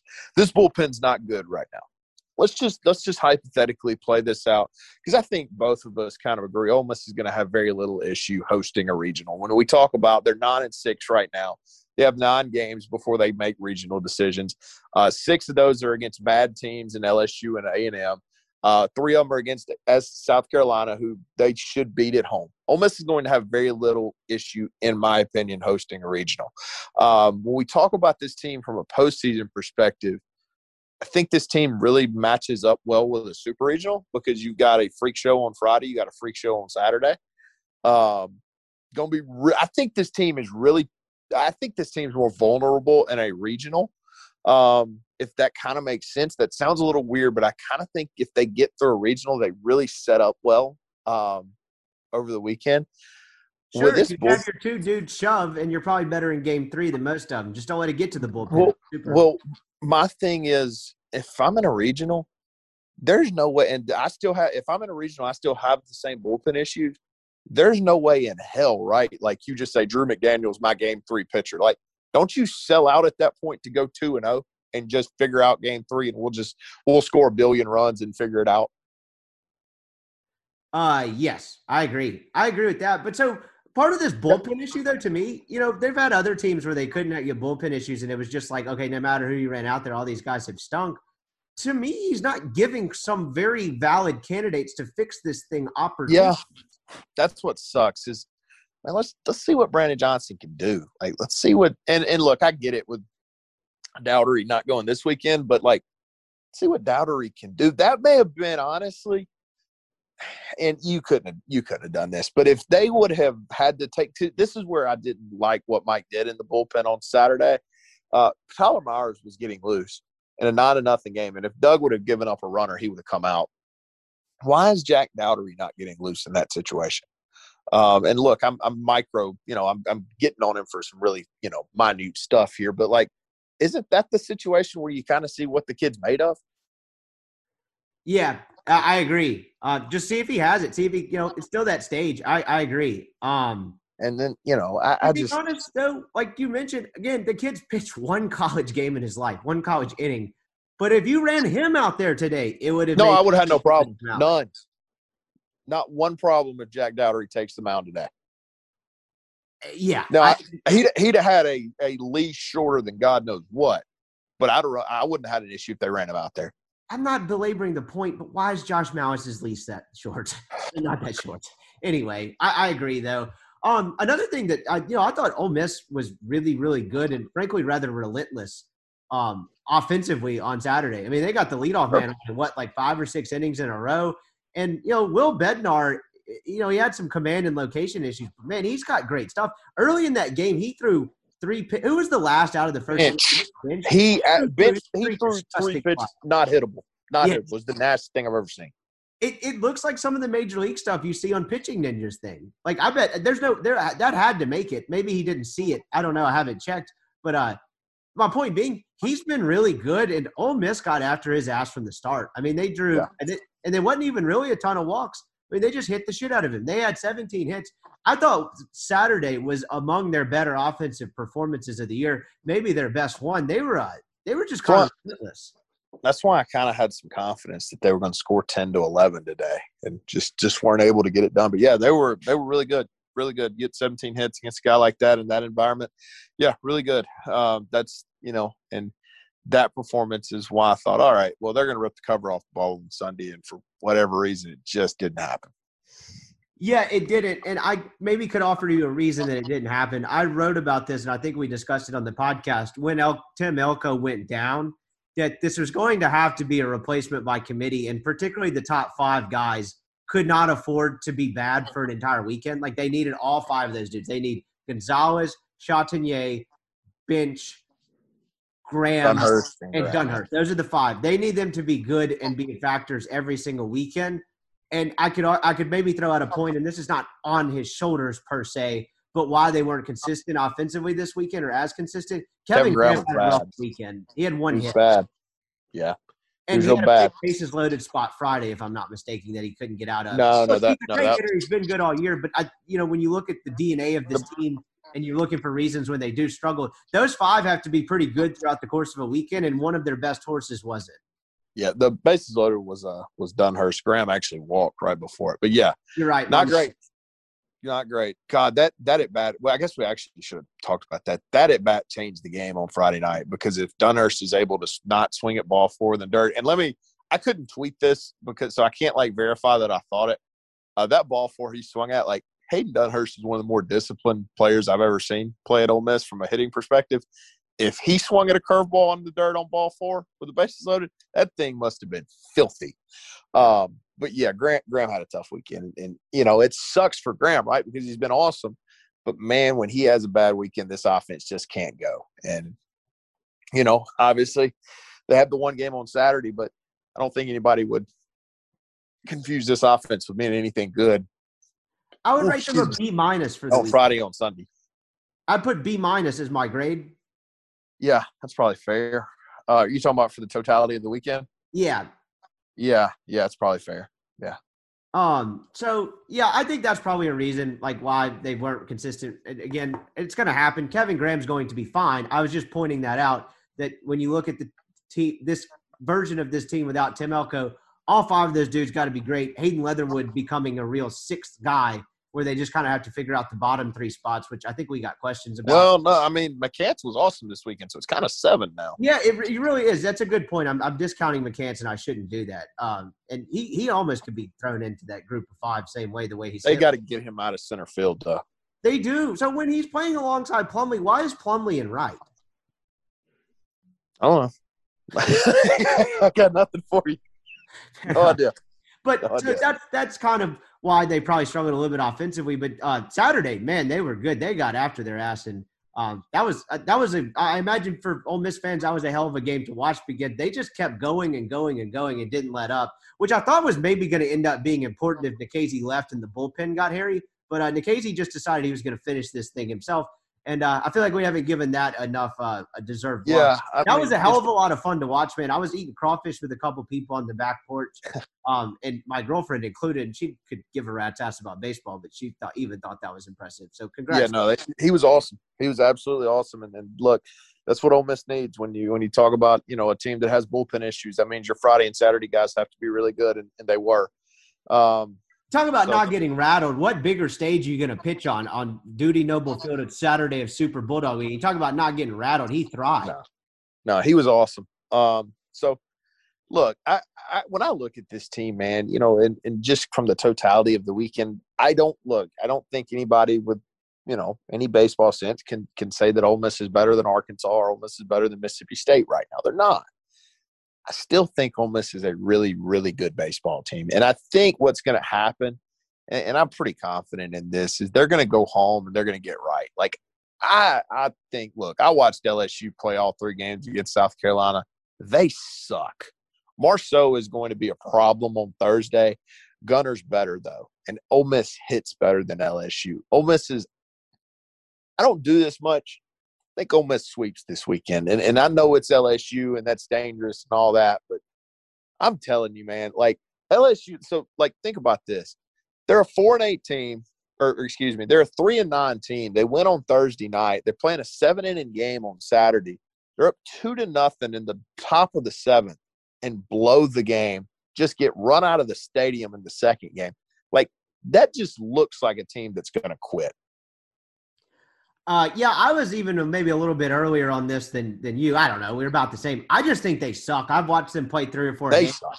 I agree. I'm not going to lock into a sweep yet, but I don't think there's any version of this where they're anything other than bad. I just think they suck. It's them not. They were going to be bad. They were going to be pedestrian last year, in my opinion, had the season not shut down. And then you lose the kid Jaden Hill. And they just stink. I just don't think they're very good. So, but my thing is, all right, when you talk about this team and what they can do, well, Ole Miss has played 2 teams in SEC play that they were clearly better than. They swept both of them.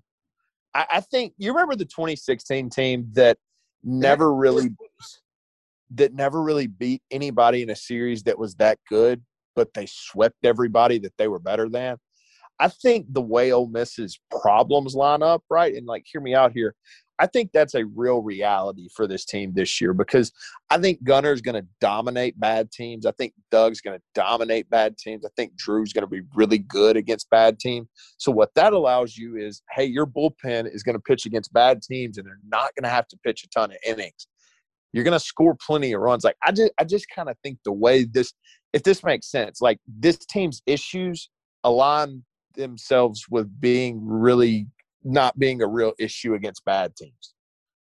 16th team is a great example because I remember that season vividly. They swept their way into what should have been a national seed. They just got robbed by LSU because LSU wears purple and gold. Congrats. But they were a regional host and it should have been a national seed that year because of the way they swept to it. And they didn't really beat anyone great in the regular season. They opened an SEC play. They back into the series against Tennessee, who's not good at the time. South Carolina swept them in Oxford. They were ranked number 10 at the time. Number 5, Mississippi State. They lost 2 out of 3. They did sweep number 21, Arkansas, in what remains one of the – No. Let me be very clear. That was an Arkansas team that didn't make the postseason. They fell apart. Okay, fair enough. So that kind of adds in the narrative. They lost 2 of 3 at Alabama. They swept Auburn. They Bad team. Beat 2 of 3. Their defining series win. They took a series at home against a pretty good LSU team. Okay, yeah. They were but that's it. 8 at the time. That was it. 1, 2, or 3 at Georgia, swept Kentucky, and then lost 2 or 3 at A&M at a time they were ranked number 2 in the country. Like I said, other than LSU, they didn't really beat anyone good. You can sweep your way to being a national team. That team, if you're trying to do the math in your head, won 18 league games. Yes, and so I've said, look, they're gonna give national seeds out after 24 games. I've said this team needs to go. I'll ask you. I said this team needs to be 15-9 after 24 to get a national seed. That's 6-3 over the next 3 series. I don't really think they're going to have a much issue going 6-3 over the next 3 series. It's South Carolina, it's LSU at home, South Carolina at home, A&M on the road. I think they're going to be perfectly fine going 6-3. I agree. The one thing I would say maybe to add to that is, 1, take care of business against LSU this weekend. If you sweep and kind of give yourself a leg up to win 2 games in 2 weekends, good for you. You don't need to throw a dud the next weekend against South Carolina. South Carolina is good enough to where if you don't play well, they could come in here and take a series. Ole Miss is better than them.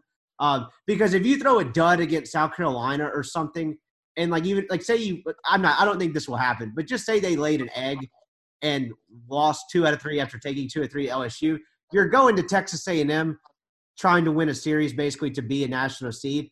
I think they would probably do it, but man, that's a precocious place to be. Well, no, you'd have to sweep at that point if you only won 2 versus LSU. No, you're right. You're right. You're exactly right. Exactly. Not a great place to be. And so here's the thing I think Ole Miss needs to do. There's 8 national seeds, obviously, which means there's going to be 8 places that host a super regional. I think this is how this works. You can correct me if you've seen anything different.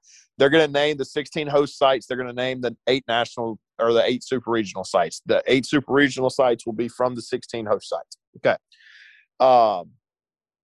I don't think, and Chase Porro made this point on Twitter, he doesn't think there's going to be 5 SEC teams that get, 5 of the 8 national seeds. I tend to agree with him. So now at this point, you have to beat out Tennessee, Mississippi State to get one of those 4. Well, okay, let's think about this. Mississippi State over the next 3 series has Vanderbilt, A&M at home, South Carolina. That could very, very easily be 4 and 5. You talk about going 1 and 2 against South Carolina, maybe getting swept at Vanderbilt, which is a real possibility. Anytime Vanderbilt plays, they can sweep. And then, if you sweep A&M, it's still 4 and 5. If Ole Miss is able to make up 2 games on Mississippi State, I think they probably overtake them. So it kind of feels like that's why today sucked. It kind of feels like Ole Miss, if they can overtake Mississippi State in SEC record over the next 3 weeks, they've got a real shot at stealing a national seed from them. That's why I think they're this like get well time, like when you're playing a team in LSU and A&M that's not going to make the NCAA tournament, and a team gets South Carolina, it's pretty good, probably going to host a regional, but that you're better than. I kind of feel like this is kind of coming at the perfect time too. I agree, and that we made that point when or somewhat of that point when it was announced it was going to be predetermined, like not having to play Vanderbilt when it matters for seeding. And I don't think Georgia's any good, but just a road trip to end the year is fairly important, but particularly Vanderbilt. The other side of that coin, and not to be that guy, but this has been a managerial decision-themed podcast. Today doesn't crush Ole Miss at all. I think they're in okay shape, but it does make the math a little harder. But, man, if you could have just gotten one of the last 3 Sunday wins, and 2 of those were because you didn't have a chance from the gate because your starters stink because you didn't make a move, you'd be looking at this in a lot different light, even if you had lost the series the way you did today. Sure, that's why you need to sweep A&M or LSU and get one of those games back. Because if you're 12-6 after next weekend, man, like if you're 12-6 after next weekend, you've essentially won 6 series, right? I know you haven't, but you're essentially going 2-1 in 6 series. So that's why I think, frankly, look, we talked about this team having some margin for error, and they did. I think that margin for error is gone, though. Like, I don't think there is any more you can drop this series. I think the only margin for error left, frankly, is Vanderbilt. If you drop that series, as long as you win the others, you'll be fine. So if you want to screw up somewhere, you better figure out a way to sweep LSU or Texas A&M. I agree with that. I think the margin for error is gone. I'm just curious. You talk about this team and their goals and all that. We can get it. We'll get into the questions and then get into the bullpen issue a little more in depth before we get out of here. The counter argument I would present to you is kind of a subjective. If this team is that good and that elite, how many elite teams lose 3 series in a row? I don't call them elite. Just said they could make a. No. I feel like I'm putting words into your mouth. What we thought potentially going into the year, this team could quote unquote be elite. But how many teams that have been maybe one of the last 4 standing in Omaha, or even just the 8 for Omaha? Like how many of the 8 teams that make it to Omaha this year would have lost 3 series in a row? No, that's a good point. I do think that you have to. You're right. Not elite teams usually don't lose 3 series in a row, and teams that play the College World Series usually don't do that. You're right. I do think there is a little bit of, all right, we got to get right after we lost our best player. I think they should be afforded a little bit more time with that. Because, frankly, I can make an argument they win both of these series with Tim Elko. I can make that argument. Not saying it's right, not saying it's wrong, but I can make it. So, let me know how they do over the next 3 weekends. I think that's going to tell me because, frankly, look now, if this team's a national seed, let's just give them, say they're the 6 or 7 seed. There's a scenario where you don't have to beat a hell of a lot of good teams to get to the College World Series either. Like, yeah, you got to win a super regional, no doubt. That could be versus a 2 seed that upsets somebody in a regional or whatever. It could be against an East Carolina who's an 11 seed who I think Ole Miss is better than. You don't necessarily have to beat Arkansas or Mississippi State or even Florida to get to the College World Series. Agreed. And I was just looking back at it. I was trying to make a counterpoint for you in the fact that, say, the 2019 team was a game away and they did it. But even in their bad stretch, they actually never lost 3 series in a row. I was a little surprised by that. Yeah, but now, I would venture to say I actually did look this up. I think Ole Miss's strength of schedule, SEC-wise, was 3rd in the league. And You talk about the next 15 games, they're coming against the teams that have a combined losing record in the league. You're talking about 3 teams in Georgia, LSU, and at Texas A&M, who, if this tournament started today, 2 would have no prayer, and Georgia would be on the outside looking in. So, real chance to make up some hate there too now. Yeah, it's kind of everything's in front of them. The margin for error is gone, but if you do what you're supposed to do over the next 3 weeks, you can kind of put these 3, particularly these last 2 series losses that have kind of stung, to bed and render them essentially moot. Other than, and there's an aspect of this I'll get to in a minute about Mike's perception and losing to the state program across from him. But let's get to the questions, and then if there's anything left over, we'll hit them. Good God, there's a lot of questions. Most of these are just comments. Worst pitching decision since ever is my answer. Yeah. Pure decision. That's one of the stranger. I don't want to. That's one of the odder logic-defying things I've ever seen a college or a professional manager do. You know what? The only thing I could equate it to. Do you remember Blake Snell? Who? Blake Snell coming out of the game. That's a good one. But okay, the defense of that is they stuck with the plan they had done all year, and I guess you could call Mike using. Mike stuck this plan. That's a good point. You know what I thought of though? Buck Showalter in that wild card game in Toronto, not using Zach Britton, and the guy hits the game goes over. That was good. That was good. I also thought you said another word there. What? When you said Buck Showalter. Oh, sorry. No, I mean I could. It's my podcast, but no. Buck Showalter in that podcast in that game. I said that word a lot about 3:00 today. But seriously, in terms of because I remember sitting there that night, I watched that game with my dad, and even when managers, or it happens in sports in general, when people make decisions that don't understand, I always try to make a case for what they were thinking or what they were doing or what they had in mind. And 99 times out of 100, you can do it, even if it's a stupid decision, you don't agree with it. I can't even begin to describe or articulate or paint the picture of what he was thinking. I want to go to the 7th, but that doesn't excuse the pitchers he used. You think Ubaldo Jimenez might not have been as good of an option as Zach Britton? Is that your point? That was my point. And that was the point where, that was one of the earlier days of Twitter, but that's everyone tweeting the same thing. Where is Zach Britton? Everyone was tweeting today, where is Taylor Broadway? That should probably tell you something, but that was the only other time that I can think of really any sport where someone makes a decision and I was like, I don't know what he did. Maybe Les Miles spiking it with 1 second left and blaming it on his player in 2009. Well, that was good. I can't make the case. So my answer to this guy's question is ever. What's yours? I got nothing. I got absolutely nothing. Nothing. Not one thing. And, nothing. I honest to God, I've tried to think back through 20 years of Mike Bianco making decisions, and I cannot think of one dumber than what happened today. I can't. I can't either. So both of our answers are ever. Should Mike Bianco's seat be blazing hot? No, God, no, not yet. Well, okay. What gets his seat blazing hot? If this team doesn't end up earning a national seed and doesn't make it out of a regional, okay. Blazing hot. Blazing hot's a little different, but you know he's kind of had this revitalization because of how good he comes up a game short in Omaha in 2019. You have the Black Monday where everyone was ready to kill him again in 18.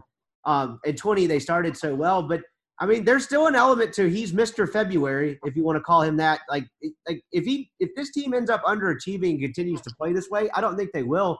But that would get people kind of like, okay, now it's 21 years with one Omaha appearance. That narrative would spark up quickly. Well, sure, but I don't think there's a lot of scenarios that end with this team not in the College World Series that I don't think make Mike Bianco's seat hot.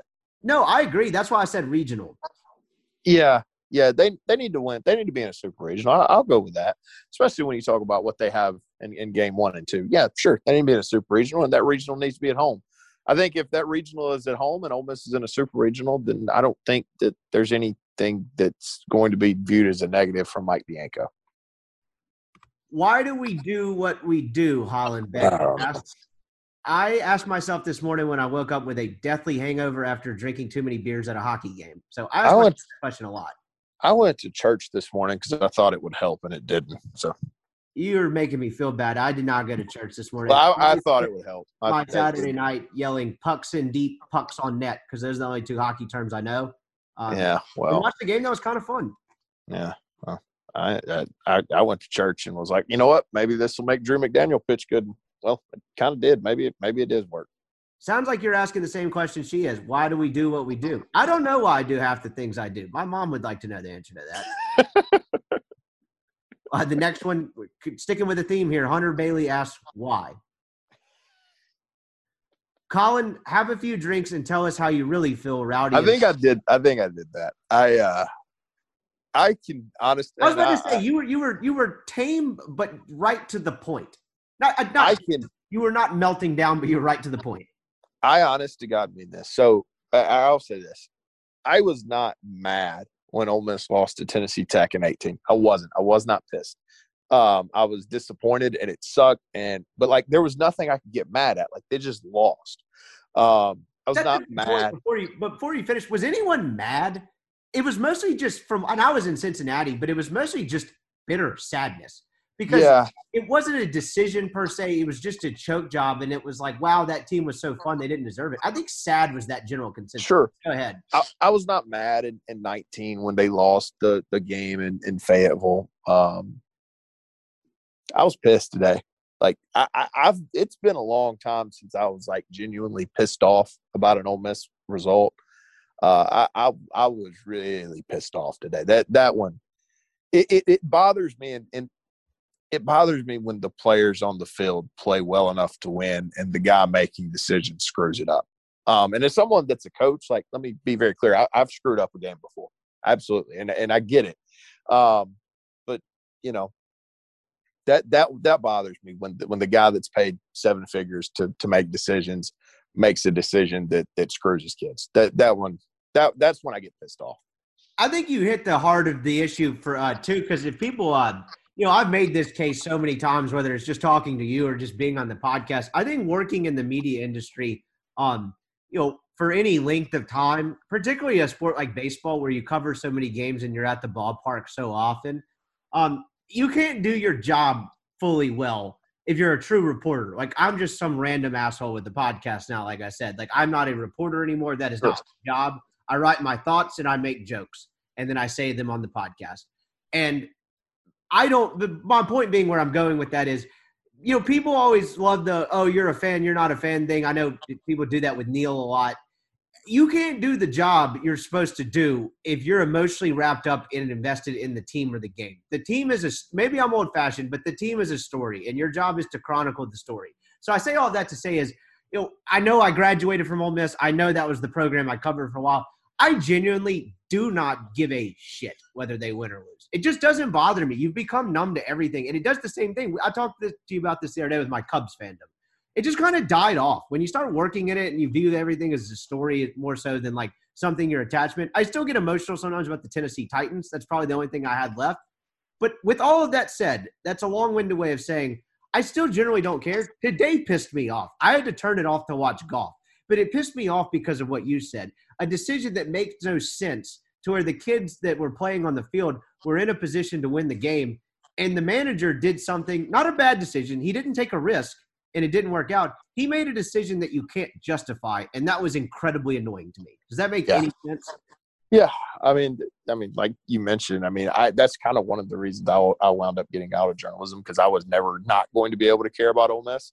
I remember sitting there in 2018, the day Tennessee Tech played, like technically covering them. And it's like, I can't, like, I have to go write about this now and I want to just cry. So I can't keep doing this. By the way, don't sell yourself short. You would become apathetic if you covered the Matt Luke years too. I promise it would do it to anybody, but go ahead. But I wanted to cry. And so,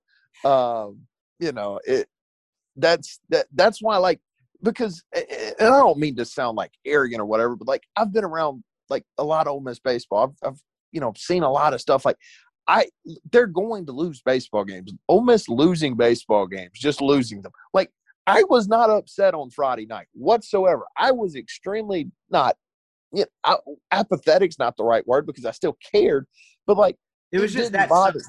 Sure. I was still confident that Ole Miss could win the series because I didn't think Friday was indicative of anything. Sunday, that one bothered me a lot. And I've not been bothered by a lot of Ole Miss baseball losses in my lifetime because, I think a lot of the time, frankly, Ole Miss just has lost games that, bounces don't go their way or whatever. This was not a bounce going the wrong way. This was malpractice, and it's a shame, frankly, that Mike didn't have to answer for it. I got incredibly annoyed for about 5 minutes, and then I texted you because you were asking me about something that was still going on in the game, and I said, I'm watching golf, and I have cracked open a beer. Well, they had the bases loaded the next inning, and I just kind of thought, all right, if Bench gets a hit here at 7-6, you got a shot. He did not get a hit.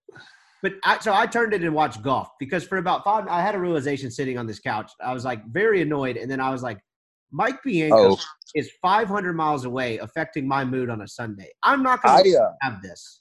I stopped watching and got in my car and drove for a little while after Allen hit the double. I turned Kellum on eventually, but I was just like, I'm not watching this anymore.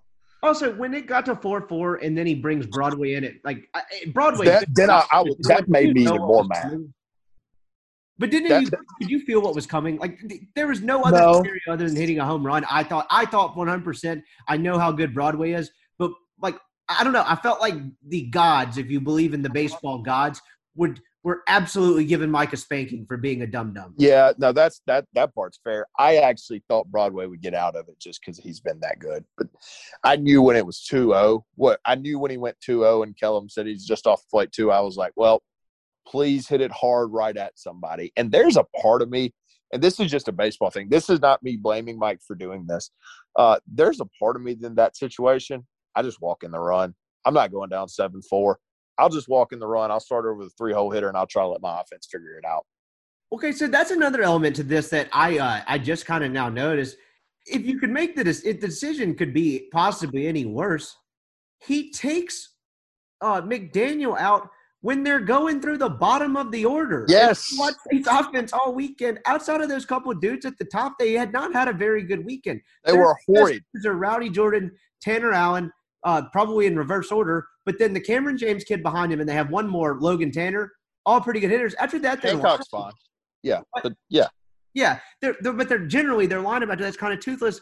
And so he wastes all of those easier outs to then bring in his guy basically a tie game to face the other team's best hitter. Why? Unbelievable. So anyway, should this team stick to TikTok? Okay. I'm going to say something there. We both jumped to saying, go ahead. Floor is yours. That stuff doesn't matter. People get really pissed off about that. I was talking to a high school coach this week. He's like, man, if I could get my guys off TikTok, it would be pretty good. TikTok has nothing to do with it. They have lives, they're kids. It's whatever. That has nothing to do with the fact that they didn't hit on Friday night and Mike made a stupid decision on Sunday. That stuff, it bothers me when people get upset about that type of stuff. I was going to go in a similar direction, but slightly different. One, I think our guy was kidding. I know he was, but there's some people that aren't.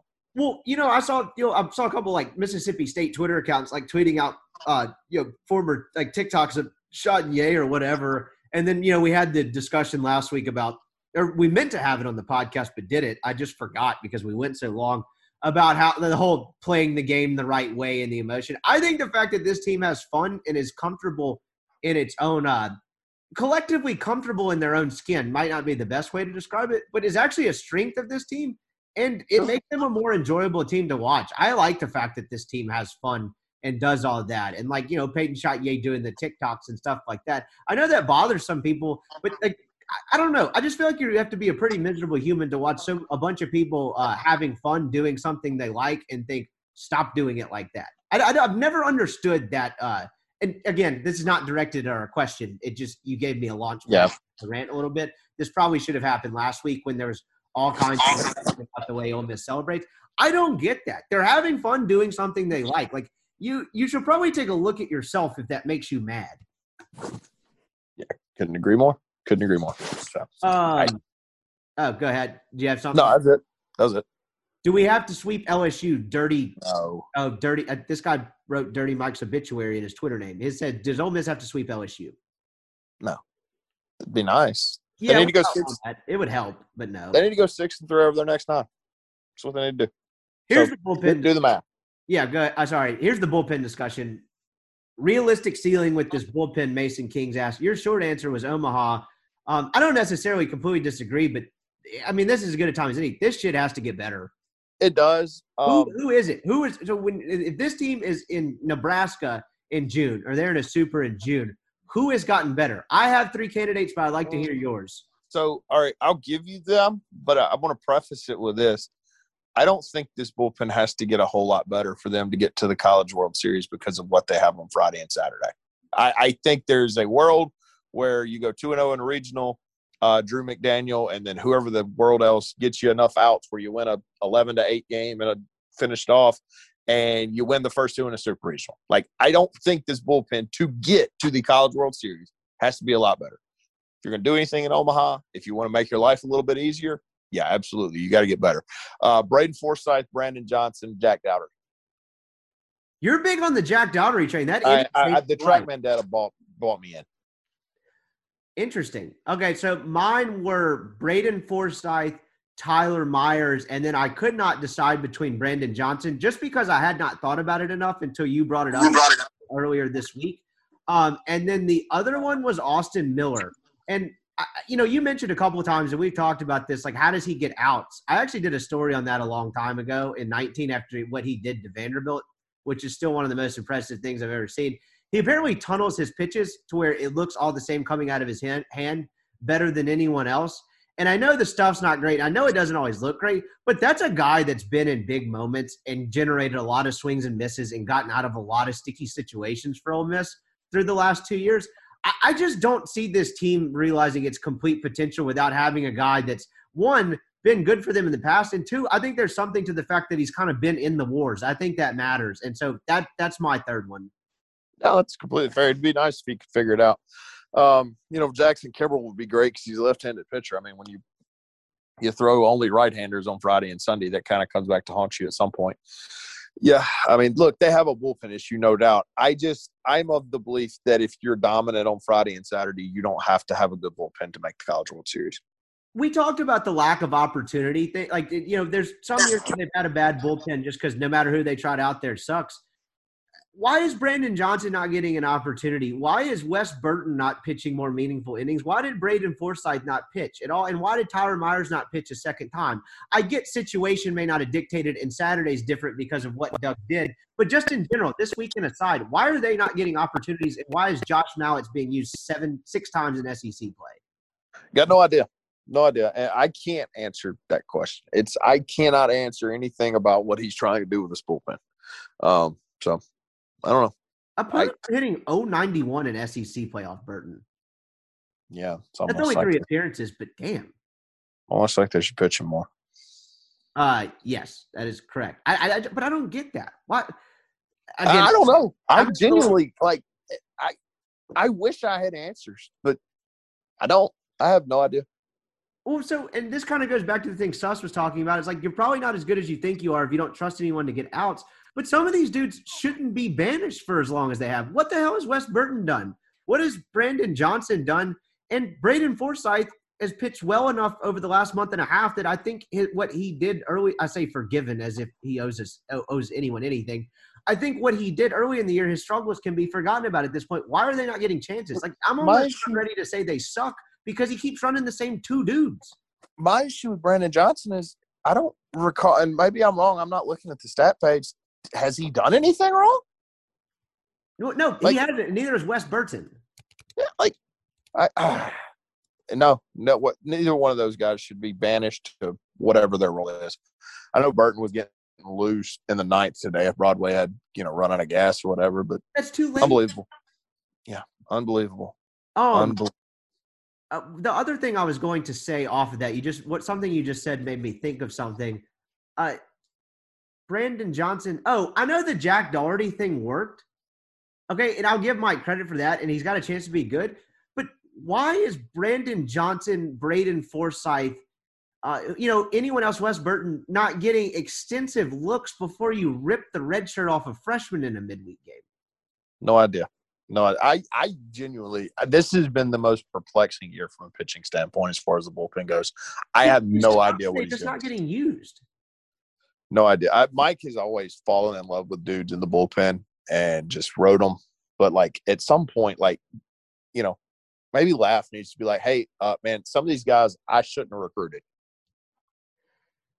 Dude, I guess. But so before Brandon Johnson pitched against Austin Peay, he hadn't pitched in a month. He went 28 days without pitching in a game. And you want me to read you his game log? It's not long. 2 innings, no runs, 1 hit against Texas, 3 strikeouts. Is that good? No walks. He faced 2 hitters against UCF, a lot of hit and a walk, whatever. He pitched he allowed an unearned run in an inning against Jackson State, 1 scoreless inning against Alcorn, 1 2/3 scoreless innings against ULM. He did suck at Louisiana Tech, but man, that team matched everyone that Ole Miss ran out. And pitched. He's had 2, and he pitched a scoreless inning against Austin Peay. If you count UCF, he's had 2 bad outings. Yeah, no idea. The Wes Burton thing is the one that's the most perplexing. Hell, we got time. We always go long on these Sunday. I mean, like, let's just go through that. I'll pull that up real quick. I'm not saying Brandon Johnson's going to end up being good, but why can't we see? My issue with Brandon Johnson, the Jack Dowdery and Brandon Johnson, is they're the same pitcher. They both throw kind of hard, both throw strikes. Like, why did you have to – like, you're right. Why did you need to rip the red shirt off that kid when you had a kid kind of similar to him? I don't know. No idea. I mean, let's go through Wes Burton. I don't care. I don't even care if this is bad podcasting. I just want it out there. Wes Burton, scoreless inning against Arkansas State in his debut. Scoreless inning a week later against Jackson State. He allowed a run with 2 walks and didn't retire a batter against Belmont. Kind of stunk there. Scoreless inning against Alcorn. Threw a scoreless inning allowing 1 hit against ULM. Scoreless inning against Auburn. Faced 1 batter against he pitched a third of an inning and got an out matchup deal at Alabama. Scoreless inning against Alcorn and allowed a run last week over 2 innings on 1 hit against Arkansas. Who was lighting everyone on fire and he shut them down. He didn't pitch this weekend. Nope. Why? No. Let me be very clear. Nor should he have pitched this weekend, because they should have gotten through this weekend with about 5 pitchers. But that's he should have obviously been in over Mallets.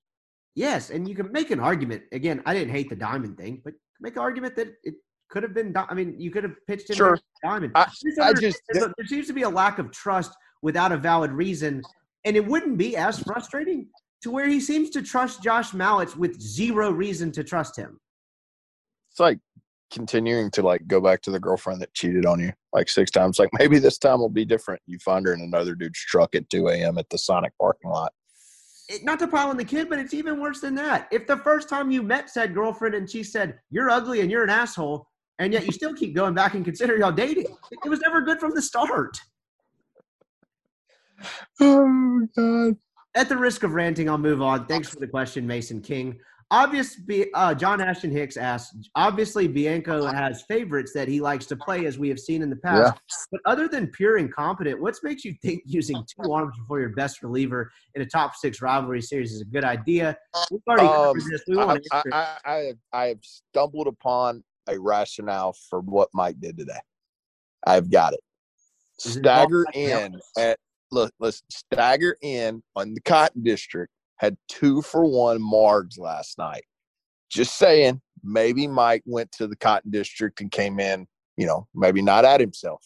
That's all I got. Theory debunked. He's a red wine guy. He's a red wine guy. Well, I don't know. I like the theory, though.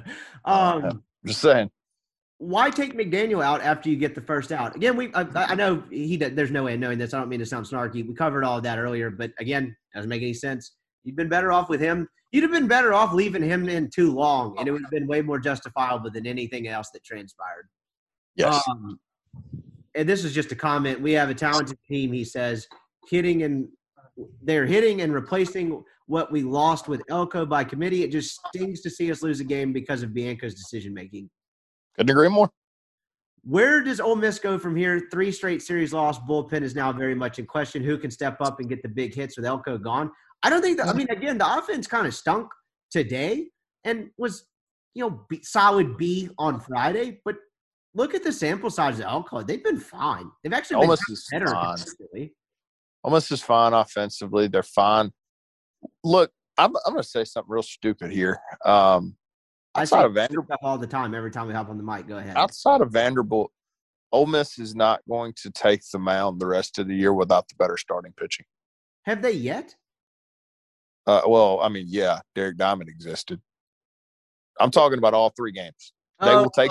I see the way you're saying it. Yeah, They will take the mound better on the mound every game.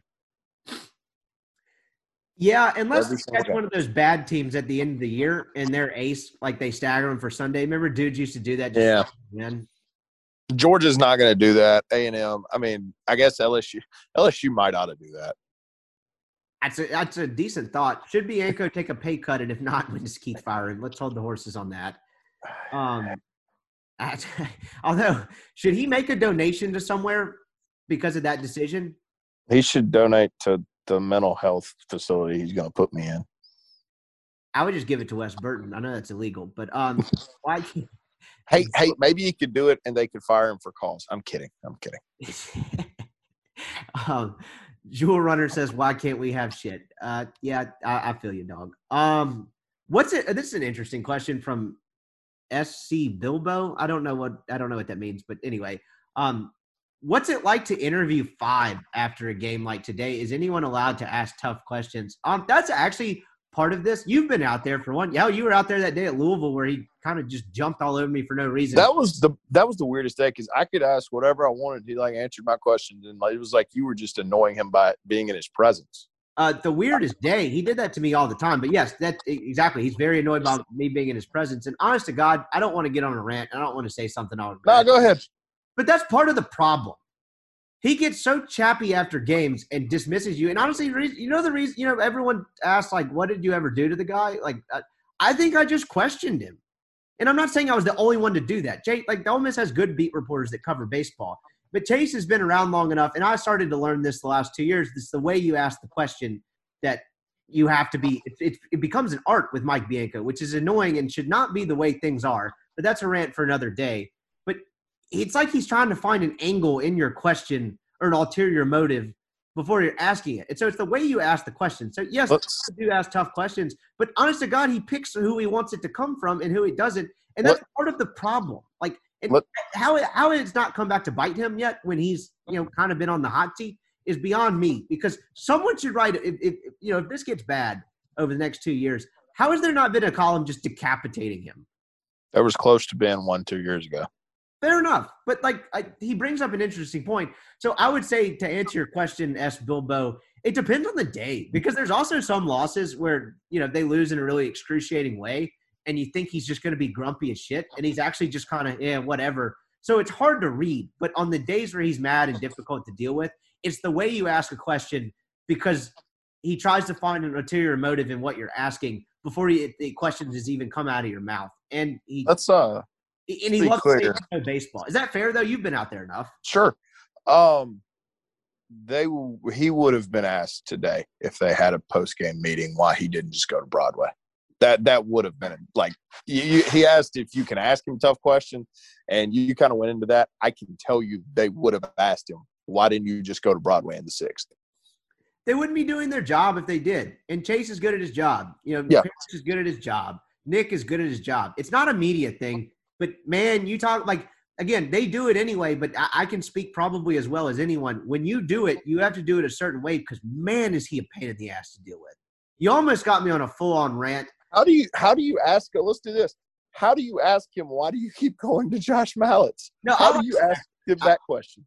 I like this exercise. So, okay, the one you just pointed out was tougher, but I'll take you through it. So I'm sitting there thinking, and I usually think about this on the walk down back in the day where we used to do this in person. I'm sitting there thinking I would ask it about the Broadway part is, was there a benchmark that you wanted to get to before bringing Broadway into the game? Which is asking, why did you not go straight to him without making it sound like you're second guessing him? He answered that question. To his credit, he said he wanted to get to the 7th. But another part of this is he also did that on radio. And when other people are listening in on the interview, he's as chipper as can be. You should see the way his demeanor changed when he gets off radio before he comes to us. That's neither here nor there. So, but when other people are listening, he answers the question different, and it's why he probably gave a good answer today. But that's the way I would ask it. In terms of you brought up the Mallets part. That's a tough one. So I would probably – honestly, there's no way to directly ask that. You would have to ask if there's a common thread in Josh Mallett's struggles the last couple of times out. Because what you're doing is pointing out that, he's pretty much sucked in every SEC appearance he's had. Not pretty much, but without saying it. And then hopefully you get an answer about why he keeps going to him. But stuff like that, there's no direct way to ask him because he just will shut down or he'll yell at you. No offense. And so some of that, I would be like, if I'm Mike, and I would struggle a little bit with this, I don't want you attacking my kid. I would rather you ask me, why do I keep doing this instead of asking about his struggles, if that makes sense. Like, I don't want something bad getting written about my kid. I'd rather you just write something mean about me. Yeah, that's fair, but I just don't think he looks at it that way. But on the other hand, to kind of underscoring your point, Hayden Dunhurst's debut, I don't know if you remember this. You got scolded. Yeah, but I was going to write this. I had a story written about how Ole Miss, gosh damn, their next catch, it just keeps coming. These catchers are impressive. But Ole Miss lost that opener to Louisville, and he had a pass ball that I don't think was his fault, which I was about to say an F word. I didn't even remember. I asked him that to get a throwaway. Yes, he's a really talented kid, and he showed that today because he threw a couple guys out and had a good day. Maybe he didn't have a good day at the plate. I don't remember. I just think he had a couple good blocks. And so I asked what you thought of Dunhurst defensively, and he jumped down my throat because he thought I was going to go, after one game in February, do a hatchet job on the catcher with a pop time better than most major in half the major leagues. That's his mindset, if you want to get in his frame of mind. So I asked him that because – I don't know. It just doesn't make any rational sense. What would I gain out of doing a hatchet job after one game on Hayden Dunhurst? But that's directly where he goes to, and I asked that question, which is the entire problem communicating with him. Rant over. All right, let's move on because I don't want to talk about Mike anymore. Me neither. He's taken too much. Pissed me off enough today. Realistically, give me one reason I shouldn't hit the panic button because I'm close. Because they're fine. Like, they're 9-6. If you listen. Let me do this. If you would have offered me 9-6 with 3 wins in Dallas before the year, I'd have taken it. Now, look, does losing Elko change that perspective? Sure, a little bit. But this team needs to go 6-3 over their next 3, and I think they win all 3 series, and they're going to be a national seed. There's no reason to panic yet. You want to panic? Let them lose 2 next weekend. Then we can panic. That's a good way to put it. The next question we already covered the McDaniel part of when he asked this question, but here's an interesting one.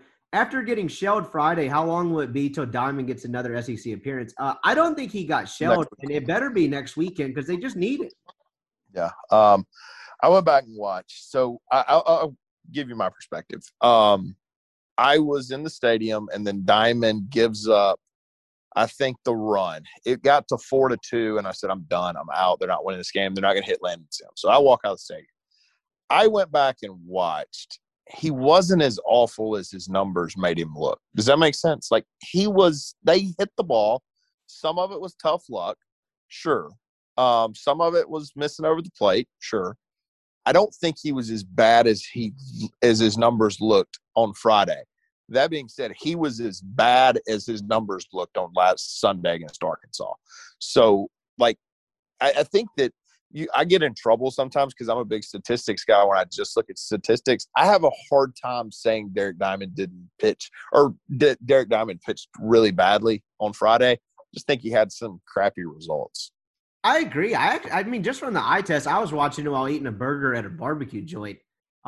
Just from the eye test, I didn't think he was that bad. Like I said, he just didn't get great results, but I didn't think he was that bad. But, everyone, it came directly after the demotion, and people were tired of seeing him on Sundays. And then, you have the embarrassing moment of, bench. I mean, you talk about him botching the pop-up.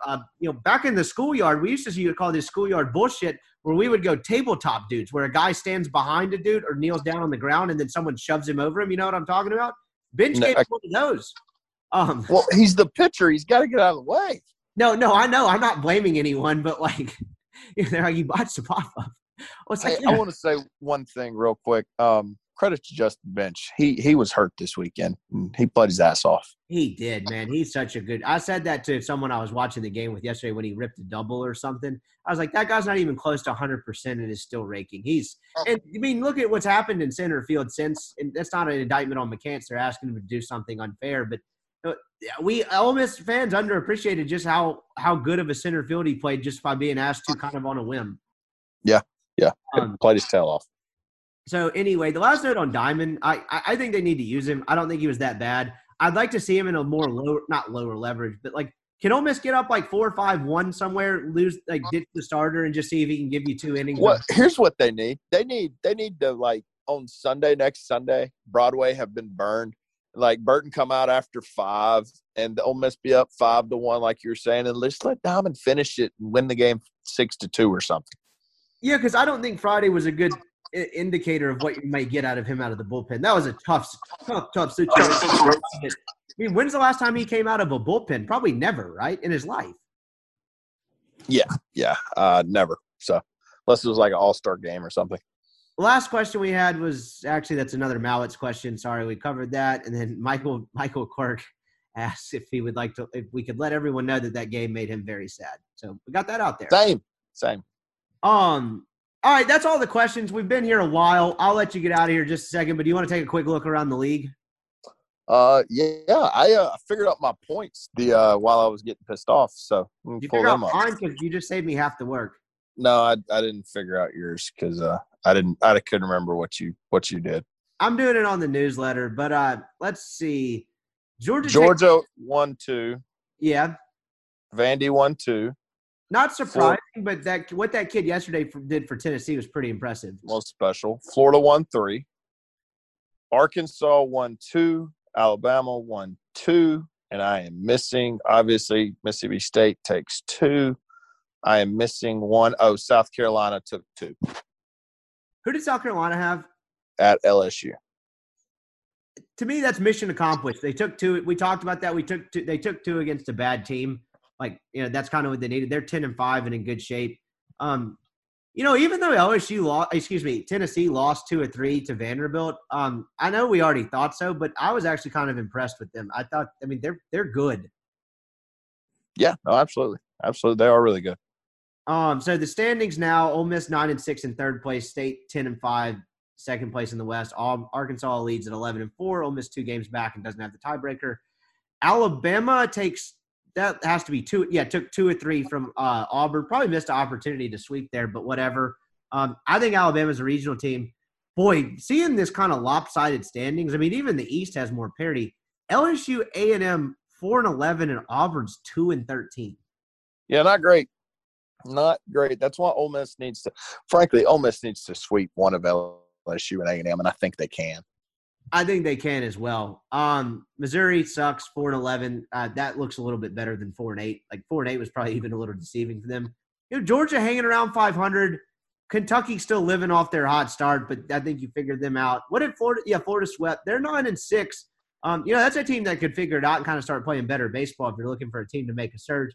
Gun to your head, who finishes higher, Florida or South Carolina? South Carolina has 1 game edge right now. Let's see.